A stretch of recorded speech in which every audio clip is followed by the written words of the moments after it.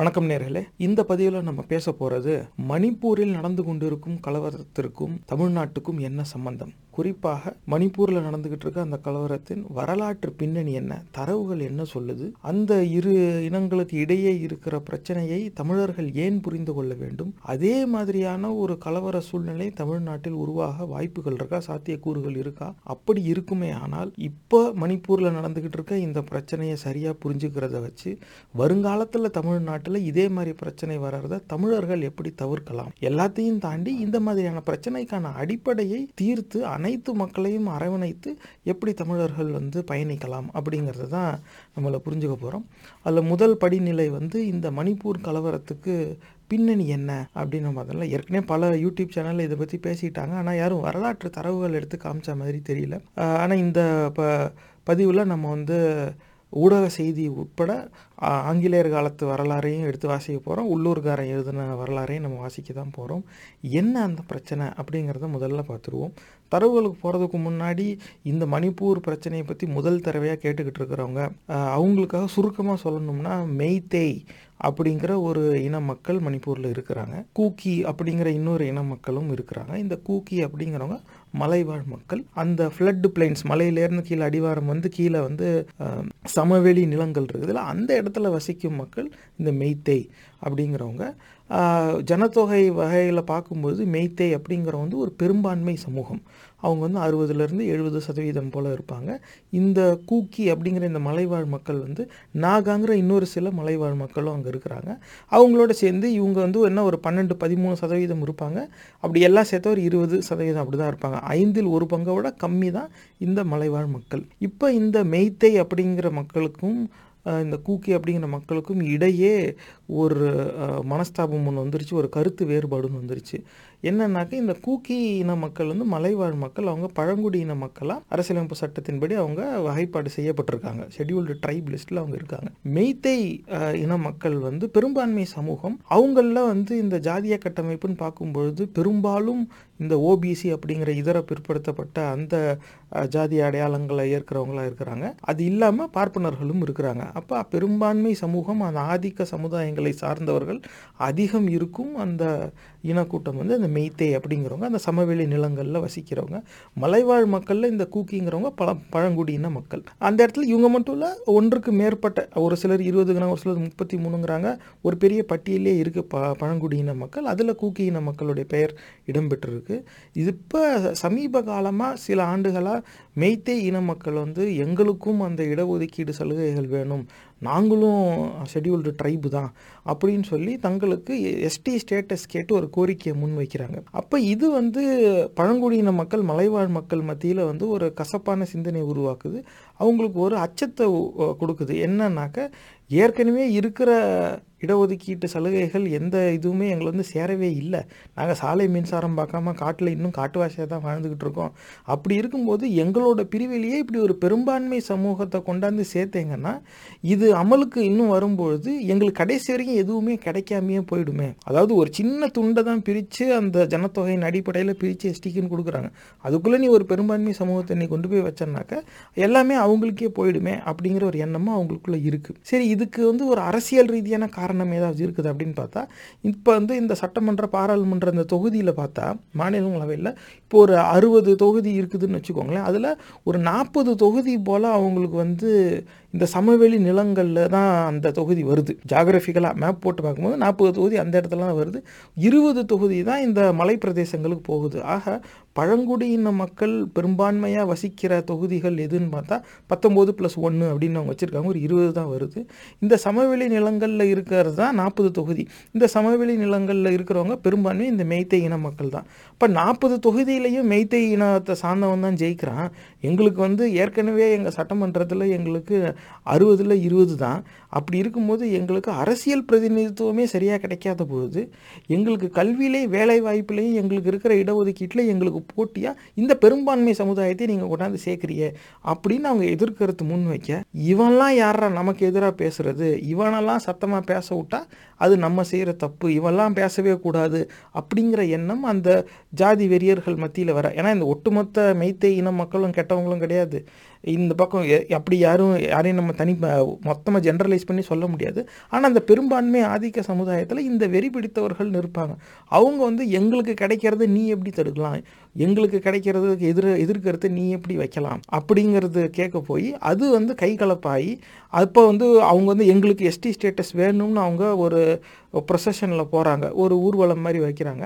அது அந்த இடத்துல வந்து கை கலப்பாகுது. இது வந்து ஒரு வாட்டி அடித்தடின்னு வந்த பிறகு அவனுங்க தான் அடித்தாங்கன்னு சொல்லி அவங்க எங்கெல்லாம் இருக்காங்களோ அங்கே போய் அடி அப்படின்னு எந்த சமுதாயத்தை சார்ந்தவர்கள், அதாவது எந்த கூக்கியின மக்கள் அடித்ததா பேச்சு கிளம்புதோ, முதல் தடவையாக கை கலப்பு நடந்துச்சோ, அந்த கூக்கியின மக்கள் எங்கெல்லாம் இருக்காங்களோ அங்கெல்லாம் தேடி போய் அடிங்கடா அப்படின்னு சொல்லி இந்த ஆதிக்க சமுதாயத்தை சார்ந்தவர்கள் போய் கலவரம் பண்ண ஆரம்பிச்சிட்டாங்க. இதுதான் அந்த மணிப்பூர் பிரச்சனையோட ஒரு கதை சுருக்கம். இருதரப்புலேருந்து அடிச்சுக்கிட்டாங்க, இன்னும் போய்கிட்டு இருக்கு. 144 போட்டு நிறைய காவல் நிலையங்கள்லேருந்து ஆயுதத்தையே வந்து எடுத்துக்கிட்டு போயிட்டாங்க. அது யார்கிட்ட எங்கே இப்போ இருக்குன்னு தெரியாது, எவன் வச்சுருக்கானுன்னு தெரியாது, கொதி நிலையில் இருக்குது. மக்கள்லாம் ஊடக செய்தியில் வரும்போது எங்கள் பக்கத்து வீட்டுக்காரங்களே எங்களை கொல்ல பார்த்தாங்க அப்படின்னு சொல்கிறவங்க இருக்காங்க. இப்படி ஒரு முதலமைச்சர் யாருக்குமே கிடச்சிடக்கூடாது அப்படிங்கிறாங்க. இதில் கவனிக்க வேண்டியது, அந்த மாநிலத்தில் ஆட்சியில் பதவியில் இருக்கிறவங்க எல்லாரும் இந்த மதவெறி கூட்டத்தை சார்ந்தவர்களும் இருக்காங்க. அப்போ இந்த மாதிரி மதவெறி கூட்டத்துடைய ஆதிக்கம் எங்கெல்லாம் வந்துச்சோ அங்கே இந்த மாதிரி ஜாதி கலவரம் வரும் தானே. என்ன இந்த இடத்துல வந்து அது ஒரு இனத்தின் அடிப்படையில் இவங்க கொண்டு வந்துட்டாங்க. இந்த கூக்கி சமுதாயத்தை சார்ந்தவர்கள் என்ன கேட்குறாங்கன்னா, இத்தனை ஆண்டு காலமாக எங்கள் எல்லாரையும் நீங்கள் ஒதுக்கி தானே வச்சீங்க, அப்போ நாங்கள் மலையிலே தானே கிடக்கிறோம், எங்களுக்கு எதையுமே நீங்கள் கொண்டு வந்து தரலையா, எங்களை அங்கே வந்து நீங்கள் தொழில் செய்ய விட்டீங்களா, எங்களை ஒதுக்கி தானே வச்சுருந்தீங்க, கடைசி வரைக்கும் உங்களுக்கு வேலைக்காரனாக தானே நாங்கள் இருக்கணும்னு நீங்கள் ஆசைப்பட்டீங்க. இப்போ இத்தனை நாள் எந்த பெருமை உங்களை பழங்குடியின மக்களாக சொல்லிக்க தோணலையோ, திடீர்னு இடஒதுக்கீடில் எங்களுக்கு சலுகை கிடைக்குதுன்னதும் அதில் போட்டி போட எங்களோட நீங்களும் இப்போ பழங்குடியின மக்கள்னு வந்துட்டா எங்களுக்கு உள்ளதே இன்னும் முழுசாக கிடைச்சப்பாடு இல்லையே, இதில் ஏன் நீங்கள் எங்களோட ஏன் போட்டி போட வரீங்க, அரசியல் பிரதிநிதித்துவத்தில் 40 தொகுதி உங்கள் நிலத்தில் தான் இருக்குது, பூரா உங்கள் ஆளுங்க தான் வந்து உட்காந்துருக்காங்க, இப்போ எங்களுக்காக குரல் கொடுக்கறதுக்கும் அந்த அவையில் வந்து எண்ணிக்கை கம்மியாக தான் இருக்குது. அப்போ எந்த வாக்கெடுப்பு எடுத்தாலும் உங்களுக்கு சாதகமான தீர்மானம் சுலபமாக நிறைவேறிடுது. அப்படி இருக்கும்போது அரசியல் பிரதிநிதித்துவத்திலேருந்து எல்லாத்துலேயுமே நாங்கள் ஒதுக்கி வைக்கப்பட்டிருக்கிறோம், எங்களுக்குன்னு இருக்கிறது இது ஒன்று தான், அதுவும் சரியா இல்லை, அதுலேயும் நீ வந்து ஏன் போட்டி போடுற அப்படின்னு கேட்கும்போது அதுதான் அந்த விவாதம், எந்த விவாதம் வாய்க்கலப்பிலேருந்து கை கலப்பாக போய் இப்போ கலவரமாக வெடிச்சிருக்கோம். இதுதான் கதை சுருக்கம். இந்த மணிப்பூர் கலவரத்தின் பின்னணி என்ன, வாங்க தான் வரலாறு போய் பார்ப்போம். அதுக்கு முன்னாடி ஊடக செய்தியை ஒரு தடவை பார்த்துருவோம். இதுதான் முதல் தரவு. வந்து எக்கனாமிக் டைம்ஸில் வந்திருக்கு. இப்போ பாட்காஸ்ட்டில் கேட்டுக்கிட்டு இருக்கிறவங்க இந்த ஆதாரங்களை எவிடன்ஸ் நீங்கள் கண்ணால் பார்க்கணும், நானே வாசிக்கணும் அப்படின்னு நீங்கள் நினச்சிங்கனாக்கா நீங்கள் வந்து பகுத்தறிவு பாட்காஸ்ட் அப்படிங்கிற யூடியூப் சேனலுக்கு வாங்க. நான் ஸ்க்ரீனில் ஷேர் பண்ணுறேன், ஸ்க்ரீனில் பார்த்து தான் நான் வாசிப்பேன். அப்போ நீங்கள் வந்து மியூட் போட்டுட்டு நீங்கள் அதை வாசிச்சுக்கலாம். ஸ்பாட்டிஃபைல கேட்குறவங்க உங்களுக்கு வீடியோ ஆப்ஷனே இருக்கும், நீங்கள் வீடியோவிலே பார்த்துக்கலாம். மற்ற பிளாட்ஃபார்ம்ஸில் பாட்காஸ்ட் கேட்டுட்டு இருக்கவங்களுக்கு நீங்கள் எவிடன்ஸை கண்ணால் பார்க்கணும்னு நினச்சா தாராளமாக வந்து பார்த்துக்கோங்க. மற்ற பதிவில் சொன்னது தான் நான் இதுலேயும் சொல்லுவேன். நான் சொல்கிறேங்கிறதுக்காக நீங்கள் எதையும் ஏற்கவோ நம்பவோ கூடாது. ஆனால் எந்த ஆதாரங்களையும் தரவுகளையும் வாசித்த பிறகு எனக்கு இந்த எண்ணம் வருதோ, எதை நான் உங்களோட பகிர்ந்துக்கிறேனோ, அதுக்கு பின்னணியில் இருக்கிற அந்த ஆதாரத்தையே நான் உங்கள் கண்ணில் காமிச்சிடுறேன். நீங்கள் அதை வாசிச்சுட்டு உங்கள் மூளைக்குன்னு ஒரு சிந்தனை செயல்திறன் ஒன்று இருக்குது, அதை செயல்பட விடுங்க. இதே எண்ணம் தான் உங்களுக்கும் வருங்கிறது என்னுடைய நம்பிக்கை. வாங்க நம்ம தரவுக்குள்ளே போவோம். எக்கனாமிக்ஸ் டைம்ஸில் இது வந்து நான் ஸ்க்ரீன்ஷாட் எடுத்தது 4ஆம் தேதி தான் எடுத்திருக்கேன், 2 நாள் முன்னாடி. Manipur violence, who are Meiteis and Kukis, what are they fighting over? Synopsis. While protests were triggered by several factors that came up recently, they emerged from a deeply divided society in which different groups vie for benefits and rights. Behind recent violence in Manipur are claims and counterclaims to land and special benefits in a state where communities are divided along religious and ethnic lines. The protests by tribals against the Meitei community have left 54 dead, including an Indian Revenue Services officer who was dragged out of his house and killed by a mob, and a police commando who was shot dead in his village. An MLA from the ruling BJP who happened to be a Kuki tribal himself was also attacked by the protesters. Army had to be deployed in the state and shoot-at-sight orders were issued to contain the riots. While protests were triggered by several factors that came up recently, they emerged from a deeply divided society in which different groups vie for benefits and rights. How the riots started? Violence first erupted in Torbang area in Churachandpur district during the Tribal Solidarity March organized by the All Tribal Student Union Manipur on Wednesday to protest the demand of Meiteis for scheduled tribe status. The march was organized by tribals including Nagas and Kukis after the Manipur High Court asked the state government last month to send a recommendation to the center within 4 weeks on the demand for ST status by the Meitei community. During the march in Torbang, an armed mob allegedly attacked people of the Meitei community, leading to retaliatory attacks in the Valley district, which escalated the violence throughout the state. Another trigger was eviction of Kuki villages, which the government said were encroaching on protected forest area. Sentiment against the Meitei community was ready to blow up, and these factors provided enough spark. The ethnic fault lines. Manipur, like much of the rest of Northeast, is a mosaic of various communities which have a history of distrust towards each other. Meiteis comprise a little more than half of the population, while the tribals, Kukis and Nagas are nearly 40%, 25% Kukis and 15% Nagas. Most of the Meiteis live in the Imphal Valley, while the tribals live in the hill districts. Meiteis are predominantly Hindus, but also follow their ancient animist beliefs and practices. 8% of the Meiteis are Muslims, called Meitei Pangals. The state has seen violence between Meitei Hindus and Muslims in 1993. Most of Kukis and Nagas are Christians. Kukis are spread all over the northeast and Myanmar. In Manipur, most of them migrated from Myanmar beginning centuries ago. They were initially settled by Meitei kings in the hills of Manipur, to acting as a buffer between Meiteis in the Imphal Valley and Nagas who used to raid the valley. Later, during the insurgency in Nagaland, Naga militants claimed that Kukis were settled in areas that must be part of the separate Naga state they had demanded. In 1993, Manipur witnessed fierce Naga-Kuki violence in which more than 100 Kukis were killed by Nagas. Reservation for Meiteis.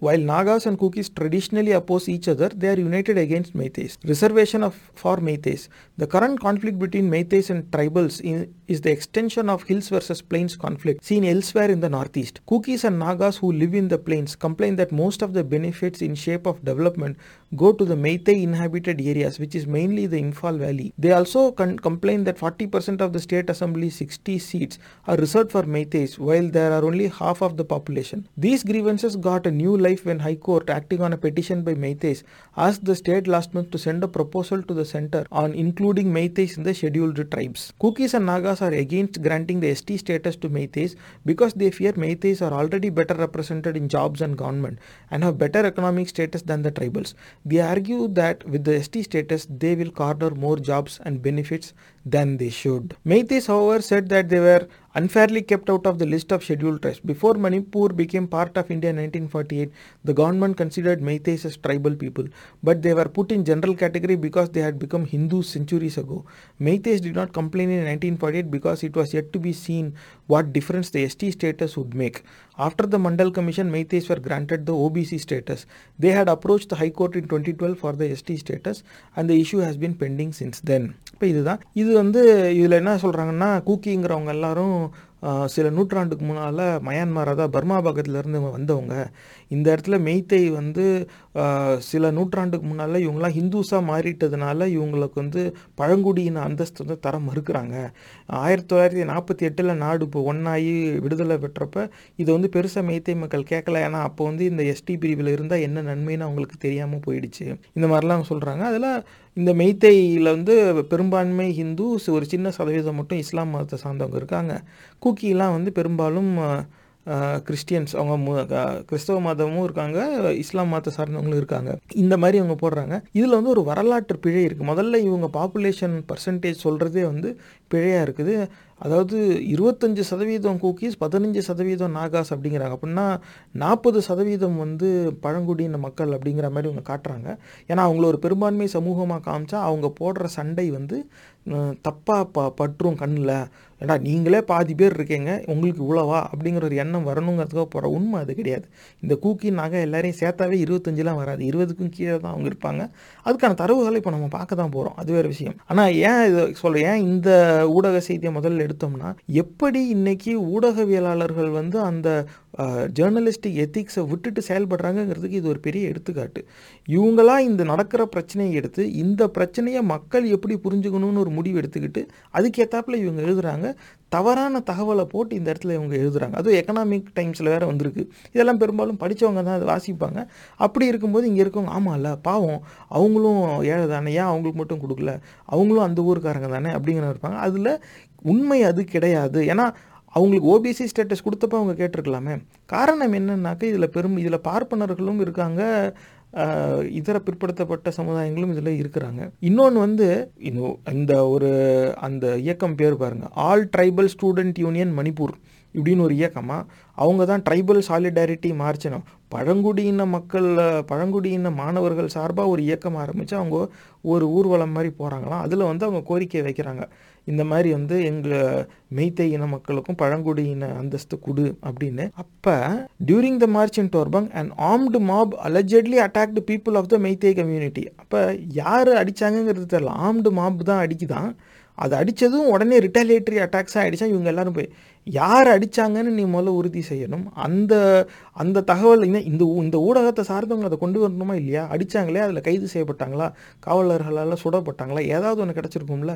அப்போ யார் செஞ்சாங்க, எப்படி செஞ்சாங்க, குறைந்தபட்சம் அங்கே போய் யாராவது ஒருத்தவங்ககிட்ட ஒரு விட்னஸ் அக்கௌண்ட்டாவது வாங்கி இவங்க நேரத்தில் டாக்குமெண்ட் பண்ணலாம். அது அவங்க சொல்லலாம். ஆனால் பொதுவாக மாப் அலஜட்லி அட்டாக்ட். அப்போ ஏதோ ஒரு கும்பல் அடிச்சிருக்கு இந்த இயக்கத்தை. இந்த இயக்கம் அன்னைக்கு கேட்டது மெய்த்தை இன மக்களுக்கான பழங்குடியின அந்தஸ்து. இவங்க அதை கேட்டப்போ ஒருத்தவங்க அடிச்சிட்டாங்கிறதுனால பல ஆண்டுகாலமாக இதை எதிர்க்கிற கூட்டம் தான் அடிச்சிருப்பாங்கன்னு இவங்களா ஒரு முடிவு எடுத்துக்கிட்டு போயிடுறாங்க. அப்போ அந்த இன்ஃப்ளெக்ஷன் பாயிண்ட்டை இவங்க எப்படி பயன்படுத்துகிறாங்கன்னு பாருங்கள். இப்படி தான் மதவெறி கூட்டம் நாடு முழுக்க கலவரத்தை உருவாக்குற செயல்படுவாங்க. அந்த இடத்துல மக்கள் ஏமாந்துட்டாங்க. ஏன்னா அங்கே பெரும்பான்மையை அவங்க படித்தவங்க கிடையாது, பொருளாதார அளவுலையும் நொடிந்த மாநிலம். அதனால அங்கே அந்த ஏழைக்கும் பணக்காரனுக்கு இருக்கிற வித்தியாசங்கிறது ரொம்ப பெருசாக இருக்கும். அதனால் அந்த இடத்துல அவங்க சுலபமாக அவங்க ஏமாந்துடுறாங்க.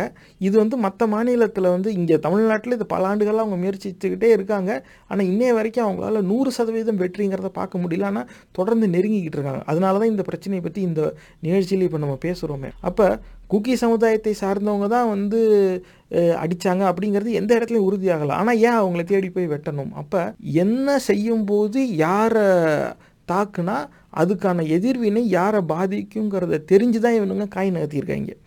அப்போ நீ all tribal student union Manipur, அப்போ அனைத்து பழங்குடியின மக்களுக்கான மாணவர்களுக்கான இயக்கம்னு இருக்கும்பொழுது அந்த பழங்குடியின மாணவர்கள்னு வந்துட்டாவே அதுக்குள்ளேயுமே இந்த கூக்கி இடம் பெற்று தானே இருக்கணும். அந்த அந்த அந்த ஆங்கிள் இவங்க அப்ரோச் பண்ணவே இல்லை. காரணம் என்னென்னா, இந்த மாதிரி நிறையா பேர் பொதுவான தலைப்பில் இயக்கம் ஆரம்பிச்சு எல்லாம் மதவெறி கூட்டத்துக்கான இப்போ அகில் பாரதிய வித்யார்த்தி பரிஷத் அப்படிம்பாங்க. அனைத்து நாட்டுக்கான மாணவர்கள் சங்கம்ங்கிற மாதிரி இருக்கும். ஆனால் அகில் பாரதிய வித்யார்த்தி பரிஷத்துங்கிறது மதவெறி கூட்டத்தோட அந்த காவி முண்டங்களுடைய மாணவர் பிரிவு, அவ்வளவுதான். அப்போ அங்கே போனால் அவனுங்க இஸ்லாமியர் கிறிஸ்தவர்கள் எல்லாம் கேவலமாக தான் பேசுவாங்க.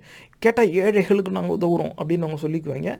பூரா அடித்தடி தான் பண்ணிக்கிட்டு இருப்பாங்க. காவி துணியை சுற்றிக்கிட்டு தான் ரவுடித்தனம் பண்ணுவாங்க. கேட்டால் மொத்த நாட்டுக்கும் இருக்கிற மாணவர் சங்கம் அப்படின்னு அவங்க சொல்லிக்குவாங்க. காரணம் என்னென்னா, இது கம்யூனிஸ்ட் இயக்கங்கள்லாம் ஸ்டூடெண்ட் ஃபெடரேஷன் ஆஃப் இந்தியா இந்த மாதிரிலாம் நிறைய இடத்துல போட்டாங்க, டிஒய்எஃப்ஐன்னு. இந்த இளைஞர்கள் மாணவர்களை வச்சு இடதுசாரி இயக்கங்கள்ங்கிறது ஒன்றுக்கு மேலே வந்துருச்சு. அந்த இடதுசாரி இயக்கங்கள் சமத்துவத்தை பேசுகிறது இந்த ஆரிய வந்தேரிகளுக்கு பிடிக்கலை. அப்போ அவங்கள மாதிரியே ஒரு வேடம் அணிந்து ஒரு இயக்கம் ஆரம்பித்து அது மூலமாக அந்த கருத்தை பரப்பணுங்கிறதுக்காக தான் அந்த அகில் பாரதிய வித்யார்த்தி பரிஷத்துன்னு அவங்க உருவாக்குனது. அதே மாதிரி தான் இங்கேயும் நடந்திருக்கு அப்படிங்கிறது என்னுடைய பார்வை. காரணம் என்னென்னா, அனைத்து பழங்குடியின மாணவர்களுக்கான இயக்கம் தானே. அப்போ அந்த ப்ரொட்டஸ்ட்டில் கூக்கியும் தானே போயிருப்பான். இப்போ யார் அடித்தாங்களோ அவங்ககிட்ட அடி வாங்கினவனில் கூக்கி இனத்தையும் சார்ந்தவனையும் தானே இருப்பான். அப்படி இருக்கும்பொழுது ஏன் இவங்க எல்லாரும் உடனே ஓடி போய் கூக்கி இருக்கிற இடத்த தேடி போய் அடிக்கணும்? முதல்ல ஒரு குழு அடிக்குதுன்னா அந்த இடத்துல கைகளை வரதான் செய்யும். அடித்தா திருப்பி அடிக்க தான் போகிறாங்க. அதில் எதுவும் பண்ண முடியாது. அப்போ எங்கே சண்டை நடக்குதோ நீ அங்கே சண்டை நடக்கணும்.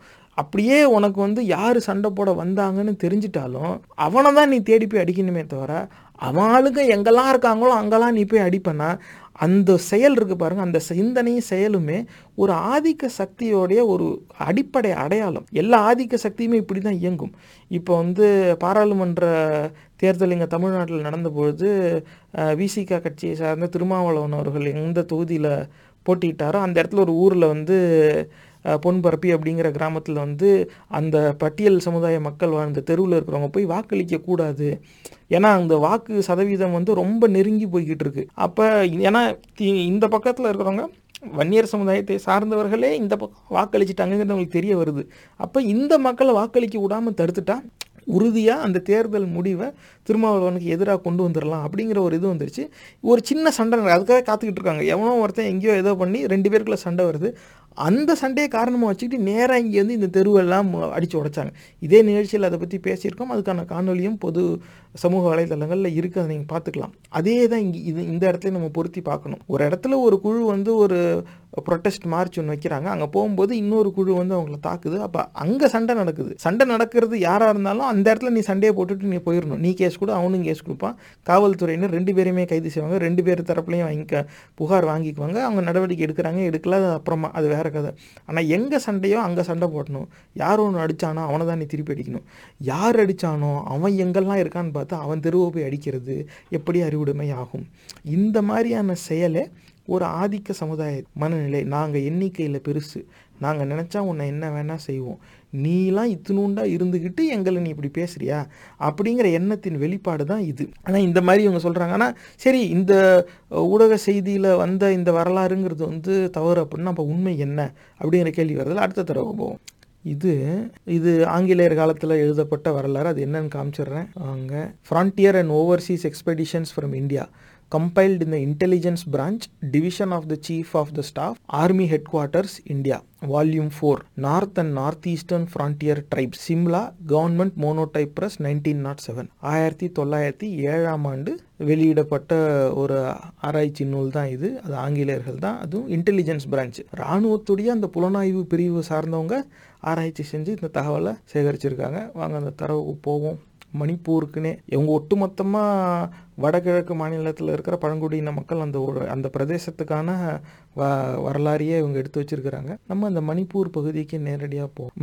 Manipur is a protected state lying between Burma on the east, the Naga Hills on the north, Kachar on the west and Lushai Hills on the south. It was known to the Shans as Kasei, to the Burmese as Kate, to the Ahoms as Mekeli and to the Kacharis as Magli.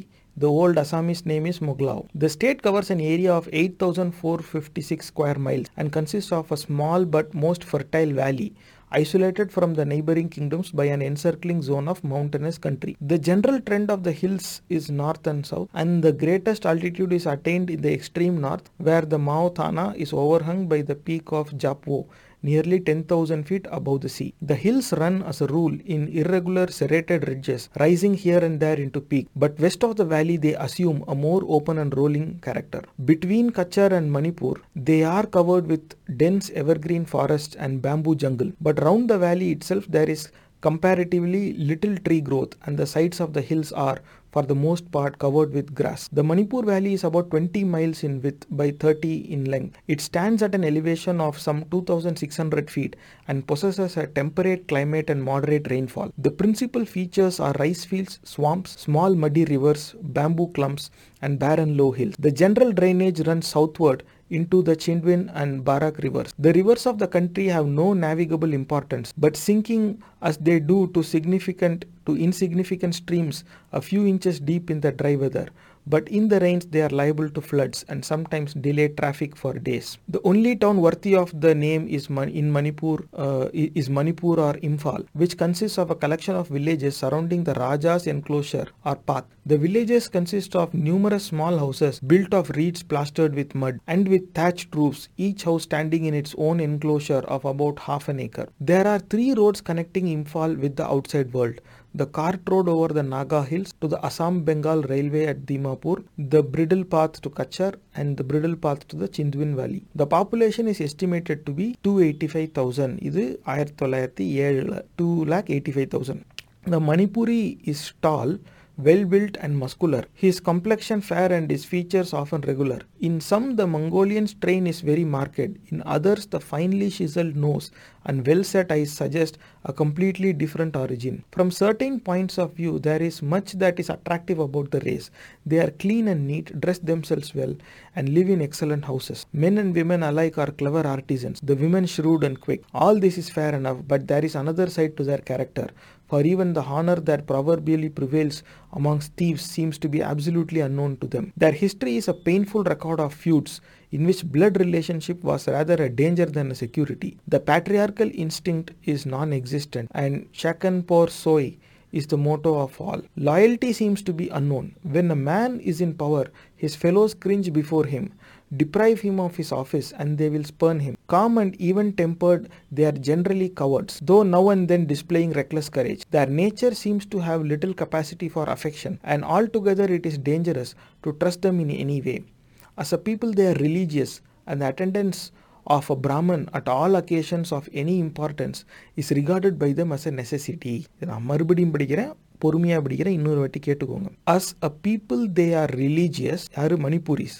As a people they are religious, and the attendance of a Brahman at all occasions of any importance is regarded by them as a necessity.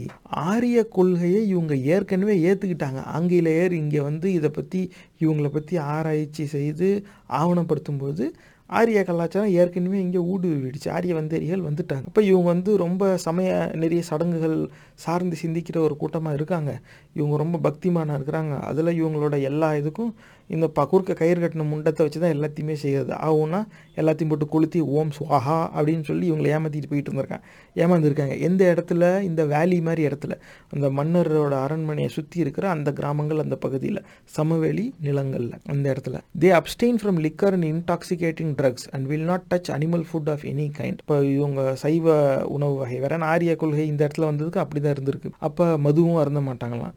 75% of the population are employed in agriculture. அதில் பெரும்பான்மை 75% வந்து வேளாண் தொழிலில் தான் இருந்திருக்காங்க, விவசாயம் தான் பண்ணியிருக்காங்க. The origin of the Manipuris is a matter of uncertainty. இப்போ எல்லாரும் மணிப்பூரிஸ் தான் பார்த்தோம். அது என்ன சொல்கிறாங்கன்னா, the origin of the Manipuris is a matter of uncertainty, but by tradition they are an amalgamation of several hill tribes. The Kumals of the east, the Moirangs of the south, and the Meiteis and Luangs of the northwest. அதாவது இந்த மணிப்பூரி அப்படிங்கிறதுக்கு நிஜமாவே எங்கேருந்து வந்தாங்க அப்படிங்கிறது உறுதியாக சொல்ல முடியாது. ஆனால் இவங்க வந்து அமால்கமேஷன் ஆஃப் பல இன மக்களுடைய ஒரு குழுமம் தான் இவங்க. அதில் யாருன்னு 4 பேரை வகைப்படுத்துகிறாங்க. கூமால்ஸ் ஆஃப் த ஈஸ்ட், கிழக்கே இருந்து வந்த கூமால். மொய்ராங்ஸ் ஆஃப் த சவுத், தெற்கே இருந்து வந்த Moirang. And the Meiteis and Lowangs of the north west, வடமேற்கே இருந்து வந்த மெய்தேய் மற்றும் லோவாங். அப்போ கோமால், மொய்ராங், மெய்தேய், லோவாங் இவங்க எல்லாரும் வேற வேற இடத்துலேருந்து இங்கே வந்தேறி குடியேறி இருக்கிறாங்க. அப்போ அந்த நிலத்துக்கான வந்தேரிகள் தான் பெரும்பான்மை அந்த மணிப்பூரிங்கிற அந்த ஒரு அடையாளத்துக்கு கீழே வராங்க, மணிப்பூருங்கிற அந்த மாநிலத்துக்குள்ள. அப்போ இது ஒரு தரவு.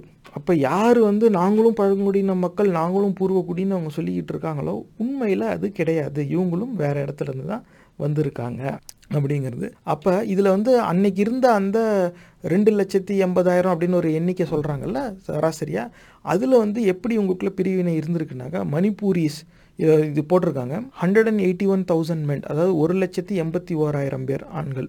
நாகாஸ் 59,000, இப்போ 59,000. கூக்கீஸ் 40,000, 40,000. அப்போ இந்த 2,80,000 2,80,000 பேர் இருக்கிறதுல இந்த கூக்கிங்கிறவங்க பார்த்தா ஒரு 16% தான் வராங்க. நாகாஸ் பார்த்தா ஒரு இந்த மணிப்பூரிஸ் மட்டுமே வந்து 64% மேலே வந்துடுறாங்க. அப்படி இருக்கும்போது இவங்க எல்லாருமே சேர்த்தாவே வந்து இந்த பக்கம் இருக்கிறவங்க எல்லாரும் சேர்த்தாவே 35 தான் வராங்க. இப்போ நம்ம அந்த இதில் ஊடக செய்தியில் பார்க்கும்போது இவங்களாம் 40% மேலே இருக்காங்கன்னு சொல்லிடுறாங்க. அது உண்மை, அது கிடையாது. கூக்கீஸ் வந்து அத்தனை பேர் கிடையாது அங்கே. அப்போ 15 தான் இருந்திருக்காங்க அன்னைக்கு தேதியில். ஆனால் மணிப்பூரிஸ், நாகாஸ், கூக்கீஸ். அப்போ இந்த சமவெளி நிலங்களில் பெரும்பான்மை இந்த மெய்தேய் மக்களும், அதாவது மணிப்பூரி மக்கள், அதில் பெரும்பான்மை மெய்தேய், மிச்சம் இருக்கிறவங்க மலைவாழ் மக்கள் நாகாஸ் அண்ட் குக்கீஸ். இப்படி தான் அங்கே வந்து பெரும்பாலும் பிரிஞ்சிருக்கு. அப்போ இந்த மணிப்பூரி அப்படிங்கிறதுக்குள்ளே யார் யாரெல்லாம் அடங்குவாங்க அப்படின்னா, Khumal, Moirang, Meitei, Lowang. Khumals of the east, Moirangs of the south, Meiteis and Lowangs of the north west. இப்போ வேறு வேறு இடத்துல இருந்தால் இவங்களுமே வந்திருக்காங்க. அதில் மெய்தேயும் வருவாங்க. Their army had its origin in the old Manipur levy, a body of 500 men raised by Raja Gambir Singh in 1824 at the invitation of the government of India. This body was armed and paid by the company and served under its direction. It was afterwards increased to 1,000 and again to 2,000, and 2 British officers were attached to drill and discipline it. In 1835, the one remaining British officer was withdrawn, and subsequently the efficiency of these troops deteriorated. The greater part were infantry. There were 8 old 3PR brass field guns, and the pony cavalry were once famous. In 1889, the infantry, regular and irregular, numbered 6,200. The cavalry nil. The irregular troops were Kookies. எந்த இடத்துல கூக்கீஸ் வராங்க பாருங்க. Naturally better soldiers and more courageous than the Manipuris. வெள்ளக்காரன் பார்வையிலேயே கூக்கீஸ் வந்து மணிப்பூரியோட வீரம் வாய்ந்தவர்களாக தான் இருந்திருக்காங்க. The men were of good physique, capable of bearing great fatigue, willing and obedient, but the officers were very incompetent. About half the infantry were armed with smooth bore musket. இப்போ ராஜா கம்பீர் சிங் ஏற்கனவே மன்னராட்சி தான் நடந்துகிட்டு இருக்கு. அப்போ அதில் இந்த மணிப்பூரி தான் பெரும்பான்மை இருக்காங்க. அப்போ மணிப்பூரியோடைய அந்த ராஜா கீழே தான் எல்லாமே இருந்திருக்கு. அவன் வந்து ஆங்கிலேயரோட சேர்ந்து தான் பயணிச்சிருக்கான். அப்படி இருக்கும்போது அந்த invitation of the government of India அரசாங்கம் அப்போ என்ன இவன் எப்போ எல்லா மன்னர்களும் அன்னைக்கு தேதியில் வடநாட்டில் செஞ்சது தான் இங்கேயே செஞ்சுருக்காங்க. நான் என் நாட்டை ஆண்டுக்குவேன், உனக்கு என்ன வேணும்னு நான் கட்டிடுறேன் அப்படின்னு சொல்லி ஒட்டுமொத்த மக்களையும் கொண்டு போய் மன்னர்கள் படையெடுப்பாளர்கள்கிட்ட விற்றுருக்காங்க. அதே தான் ராஜா கம்பீர் சிங்கும் செஞ்சுருக்காரு. இவன் வந்து கவர்மெண்ட் ஆஃப் இந்தியானா அப்போ ஆங்கிலேயர் இருந்த அரசு. ஆங்கிலேயர் அரசு சொன்னதும் ஓ அப்படியா உங்களுக்கு இராணுவம் வேணுமா, ஓ நான் தயாரிக்கிறேனே அப்படின்னு இவன் கூப்பிட்டு தயாரிச்சிருக்கான். அதில் பெருசாக ஆளுங்களும் இல்லை. அதுக்கப்புறமா ஆங்கிலேயர் பேச்சை கேட்டுக்கிட்டே அதோட எண்ணிக்கையை கூட்டுறான். அப்புறமா ஆங்கிலேயர் ஆட்சியில் வந்து 2 பிரிட்டிஷ் ஆஃபீஸரை போடுறாங்க. இவங்களுக்கு வந்து இராணுவத்துக்கு பயிற்சி கொடுக்க சொல்லி தரணும்னு. அவங்களாம் கொடுத்து அவங்க வந்து பயிற்சியெல்லாம் வேற கொடுக்குறாங்க. அதில் பெரும்பாலும் இவங்க இந்த மாதிரி தான் இருந்திருக்காங்க. அதில் இன்ஃபேண்ட்ரி ரெகுலர் நிரர்கள் தரைப்படையினர் இருப்பாங்கல்ல, இவங்களுக்கு கீழே அந்த கார்பரல் ரேங்க்ல இருப்பாங்கல்ல, அதில் ரெகுலர் நிரர்கள் அதை தொடர்ந்து வருவாங்க. ஒரு சில நேரம் எல்லா நேரமும் இருக்க மாட்டாங்க, தேவனா மட்டும் கூப்பிட்டுக்கிறது இந்த மாதிரி இருப்பாங்கல்ல. இவங்க வந்து 6200 பேர் போல் இருந்திருக்காங்க. அப்போ நேரடியாக அரசு உத்தியோகத்தில் நாங்களாம் வந்து படை தளபதி, நாங்களாம் படை வீரர்கள் அப்படின்னு அரசாங்க உத்தியோகத்தில் இருந்தவங்க 1000-2000 பேர். ஆனால் அப்பப்போ கூப்பிட்டா போகணும் அப்படிங்கிற மாதிரி அந்த கடைநிலை தொழிலாளர்கள் மாதிரி இந்த கார்பரல்ஸ் இவங்க வச்சுருப்பாங்க. அந்த இன்ஃபேண்ட்ரியில் இருந்தவங்க பூரா 6200 பேர் போகவும் வரவும் இருப்பாங்க. அது யாருன்னா கூக். அப்போ இந்த பெரும்பான்மை சமுதாயமான இந்த மணிப்பூரி இதில் மெய்த்தை இன மக்களும் ஒரு உள்ளடக்கமோ, அவங்கெல்லாம் வந்து பெரிய கவர்மெண்ட் மிலிட்ரி ஆஃபீஸராக ராஜாவோட இராணுவத்தில் இருக்கும்போது அவங்களுக்கு கீழே சின்ன ஆஃபீஸராக வேலை பார்த்தது தான் இந்த குக்கி. இதை வந்து தமிழர்களின் வரலாறோட எப்படி ஒப்பிட்டு பார்க்கணும் அப்படின்னா, மறவர்கள் வந்து சோழர்கள் காலத்தில் கூட சேர்ந்து சண்டைலாம் போட்டாங்க. ஆனால் அவங்க அந்த பக்கம் சிலோனுக்கு போகும்போது இங்கே தெற்கே வந்து ஒரு சில இடத்துக்கு இந்த முக்குளத்தோர் பிரிவிலேருந்து ஒருவரை சேதுபதிங்கிறவரை வந்து தற்காலிக பொறுப்பாக நிர்வாக பொறுப்பாக விட்டுட்டு போனாங்க. அந்த ஒரு காலகட்டத்தில் தான் அந்த சமுதாயத்தை சார்ந்தவங்க அப்படிப்பட்ட ஒரு அதிகாரத்தையே கண்ணால் பார்த்தாங்க. அது வரைக்கும் அவங்க படை வீரர்களாக தான் வேலை செஞ்சாங்க. ஆனால் இதே மறவர்கள் படை வீரர்கள் என்னைக்கு தெலுங்கு மன்னர்கள் கிட்ட போய் சேர்ந்தாங்களோ அதோடு அவங்களோட வாழ்வியலே நாசமாக போச்சு. அவங்க அதிலிருந்து தான் வந்து அந்த வீழ்ச்சி வந்து ஆரம்பிச்சது. இது நீங்கள் இதுக்கு முன்னாடி இருக்க பதிவில் அதுக்கான வரலாற்று தரவுகளை நம்ம வாசிச்சிருக்கோம். நீங்கள் அதை வந்து எடுத்து கேட்டுக்கோங்க. தமிழ்ஸ் அண்ட் கேஸ்ட் ஐடென்டிட்டிஸ் அப்படிங்கிற ஒரு எபிசோட் இருக்குது. அதில் கேட்டிங்கன்னா அதான் உங்களோட ஸ்டார்டிங் பாயிண்ட். ஒரு 5-6 எபிசோட் நீங்கள் கேட்குற மாதிரி இருக்கும். ஆனால் உங்களுக்கு தேவையான ஸ்டார்டிங் ரெஃபரன்ஸ் அதுதான். அதை தான் இந்த இடத்துல பொருத்தி பார்க்க எனக்கு தோணுது. காரணம் என்னென்னா, எப்படி மண்ணின் மைந்தர்கள் பூர்வக்குடிகள் யார் அந்த நிலத்துக்கு உண்மையான சொந்தக்காரர்களோ அவர்கள் வந்து இன்ஃபேண்ட்ரி தரைப்படையினராக வச்சுருப்பாங்க. ஆனால் ராஜாக்கு கீழே பிரிட்டிஷ் ஆஃபீஸர்ஸ் ட்ரைனிங் வாங்குகிற அந்த பெரிய ரேங்க் ஆஃபீஸர்ஸ் யாருன்னு பார்த்தா அவங்களாம் இந்த மணிப்பூரி பெரும்பான்மை வந்தேரிகள் தான் இருந்திருக்காங்க அன்னைக்கு தேதியிலே. இப்போ ஆனால் இந்த கூக்கி இன மக்கள் வந்து ரொம்ப வீரம் வாய்ந்தவர்களாகவும் நல்ல போர் வீரர்களாகவும் இன்னைக்கு இருந்திருக்கிறாங்க. அடுத்து, the kingdom of Manipur first emerges from obscurity as a neighbor and ally of the Shan kingdom of Pong. It first achieved importance under Garib Nawaz, who occupied the throne for 40 years, during which time he was constantly engaged in warfare with the Burmese with considerable success. In 1754, Garib Nawaz was killed by one of his sons, and this was the beginning of a dreary tale of invasion and of internal wars of the most savage and revolting type. The Burmese invaded the valley in 1762, and the Raja, having sought the aid of the company, a treaty of alliance was negotiated by Mr. Verrels on 14th September of that year. The small force which Mr. Verrels commanded could not, however, overcome the difficulties of climate, disease and transport, and got no further than Khaspur, near Badarpur in Kachar, whence they were eventually recalled.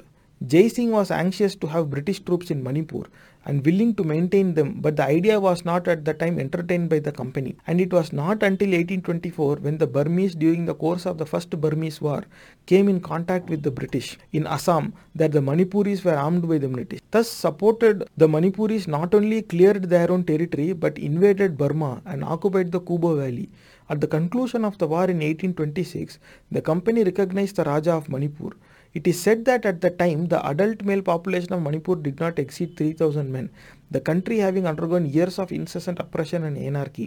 After the final defeat of the Burmese and the appointment of a British resident in Manipur in 1835, the state was secured from outside interference. It was not, however, destined to enjoy quiet, for many efforts were made on the part of various members of the Manipur ruling family to gain possession of the chief power in the state. The Lushais and the Kukis were also very disturbing element on the frontier, troubling the country with continual raids. அப்போ இந்த மணிப்பூரி மக்கள் கிட்ட தான் ஆட்சி அதிகாரம் இருந்திருக்கு. மன்னர் வந்து மணிப்பூரி கூட்டத்தை சார்ந்தவங்களாம் தான் இருக்காங்க. கூக்கி சமுதாயத்தை சார்ந்தவர்கள் இவங்க கிட்ட ஒரு சிலர் பணி செஞ்சாலும் இவர்களுக்கு இடையே ஒரு பகைங்கிறது இருந்துகிட்டே தான் இருந்திருக்கு. இந்த லுஷைஸ், குக்கீஸ் இவங்க எல்லாரும் அந்த பழங்குடியின மக்களை தான் இங்கே குறிக்கிறாங்க. இவங்க வந்து எல்லை பகுதிகளில் இதே மன்னர் ஆட்சியோடைய ஒரு எதிர்நிலையை கொண்டு வந்தா இருக்கு. ஏன்னா இந்த மன்னர் இப்போ எங்கே அரண்மனை வச்சிருக்கிறதோ அதை சுற்றி இருக்கிற ஊர்லலாம் செழிப்பாக இருக்கும். ஆனால் அங்கே நாட்டோட எல்லையில் இருக்கிற மக்களுக்கு அது எல்லா பொருளும் போய் சேரலாம். அப்படி சேரலாம் மன்னர் மேலே கோபம் இருக்க தான் செய்யும். அவன் இருக்கக்கூடாது, எங்கேயோ இருக்கிறவன் வந்து நம்ம நாட்டு மன்னனா ஏன் இருக்கணும், நம்ம தான் நீங்கள் ஆட்சி செஞ்சோம் அப்படிங்கிற ஒரு எண்ணம் இருக்குது. அதனால அவங்களுக்குள்ள தண்ணின பகைங்கிறது அன்னைக்கு தேதியிலையுமே இருந்திருக்கு. அவங்களுக்குள்ள அடிச்சுக்கிட்டே தான் இருந்திருக்கிறாங்க. In 1879, the Manipur state rendered signal service to the British government in the Naga War. It being the force furnished by that state and led by the political agent Colonel John Stone, which prevented a great catastrophe at Kohima. In recognition, the Raja received a decoration and a considerable quantity of arms and ammunition. In 1885, the state again gave great assistance to the British arms in the Kubo Valley. The last revolution, the moving spirit in which was Tekendrajit, the Senapati or chief military officer in the state, and the younger brother of the Raja, Sur Chandra Singh, took place in 1890. அடுத்த தடவை எங்கெல்லாம் அந்த cookie mention இருக்கோ அந்த தடவை மட்டும் பார்ப்போம். No events of importance have since occurred in Manipur with the exception of some Kuki raids, the last of which took place in 1893. The language spoken by the bulk of the population throughout the hills is known as the Dulian dialect. The word Dulian being merely another name for Lushai. The few Raltes, Hamars, Paites, etc. in the country, who are all kindred tribes, usually classed under the general name of Kukis. அப்போ இந்த கூக்கீஸ்ங்கிறது ஒரு கூட்டடையாளம். ரால்தே, ஹமார், பாய்த்தே இந்த மாதிரியான இன மக்கள் இருந்திருக்காங்க. இவங்க எல்லாரும் சேர்ந்து நாங்கள் எல்லாரும் கூக்கி இன மக்கள் அப்படின்னு தங்களை அடையாளப்படுத்திக்கிட்டாங்க. Have each dialects of their own which are unintelligible to the Lushais. On analysis, however, these other dialects show many points of resemblance with the Dulian tongue and go far to prove the connection that undoubtedly exists between the Lushais and other Kuki tribes. இந்த Lushais and Kukis பயன்படுத்துகிறாங்க. ஆனால் இவங்களுக்கு வந்து மொழி அளவில் பார்க்கும்போது இவர்களின் மொழி வந்து ஒன்றோடு ஒன்று தொடர்புடையதாக தான் இருக்குது. அப்போ இவங்க ஒரு நிலத்தை சார்ந்த மக்களுடைய மொழிகள் வந்து ஒன்றோட ஒன்று தொடர்புடையதாக தான் இருக்கும். அந்த மொழி அடிப்படையில் வேறுபட்டாலும் அந்த மொழிகளுக்கு இடையே ஒரு தொடர்புங்கிறது இருக்க தான் செய்யும். அதை இவங்க ஆவணப்படுத்தியிருக்காங்க. அப்போ இந்த லூஷைஸ், கூக்கீஸுங்கிறவங்க மலைவாழ் மக்கள்லேயே ரெண்டு பிரிவாக தெரிஞ்சாலும் மொழி அடிப்படையில் இவங்க ஒருத்தருக்கு ஒருத்தர் தொடர்புடையவர்களாக தான் இருக்காங்க. அப்படியா, இப்போ ஆஃபீஸில் இருக்காங்களா? இல்லை, அவர் இந்த மாதிரி இதுக்கு கூப்பிட்டா அவர் டென்ஷன் ஆகிடுவார். அவர் வரட்டும், வந்ததும் வெட்டுவோம். ஏற்கனவே ஒருத்தர் சொல்லி ஒரு டென்ஷன் ஆகிட்டார், அவர் வந்ததும் வெட்டுவோம். இந்த மாதிரி கேக் வெட்டணும் வாங்கன்னு சொன்னார், கடுப்பாயிடுறாரு. From the earliest period of which we have any knowledge, the Lushai hills have been inhabited by a collection of tribes known to the Bengalis as Kukis. They were constantly a terror to their neighbors outside their own hills, as well as being frequently engaged in internal warfare. The chief of Chittagong appealed to Warren Hastings for help against them in 1777, and until recent years they have made repeated excursions beyond their own frontier.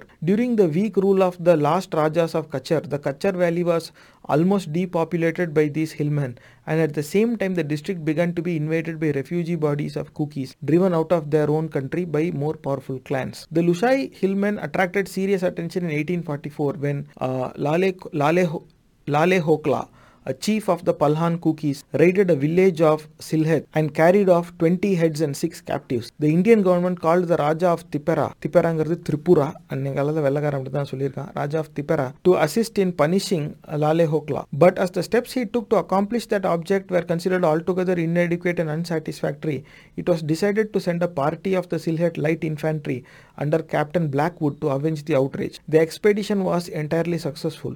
Assisted by a Kuki chief, our troops surrounded Lale Hokla's village, destroyed the grain in the neighborhood, and speedily reduced the chief to submission. He was then transported, his life having been pardoned on condition of his surrendering himself. The transaction was unfortunately looked upon as a breach of faith by the Lushais, who interpreted the promise of pardoning his life as a free pardon, and in consequence of this, great difficulty was experienced in future expeditions in including the chiefs to come personally to tender their submission. In 1849, simultaneous raids were made in Sylhet, Tipara and Kachar by a chief called Mullah. The Colonel Lister, political agent in the Khasi Hills, was sent with a force of 6 native officers and 229 men to exact retribution. He succeeded in destroying Mullah's village and released about 400 captives.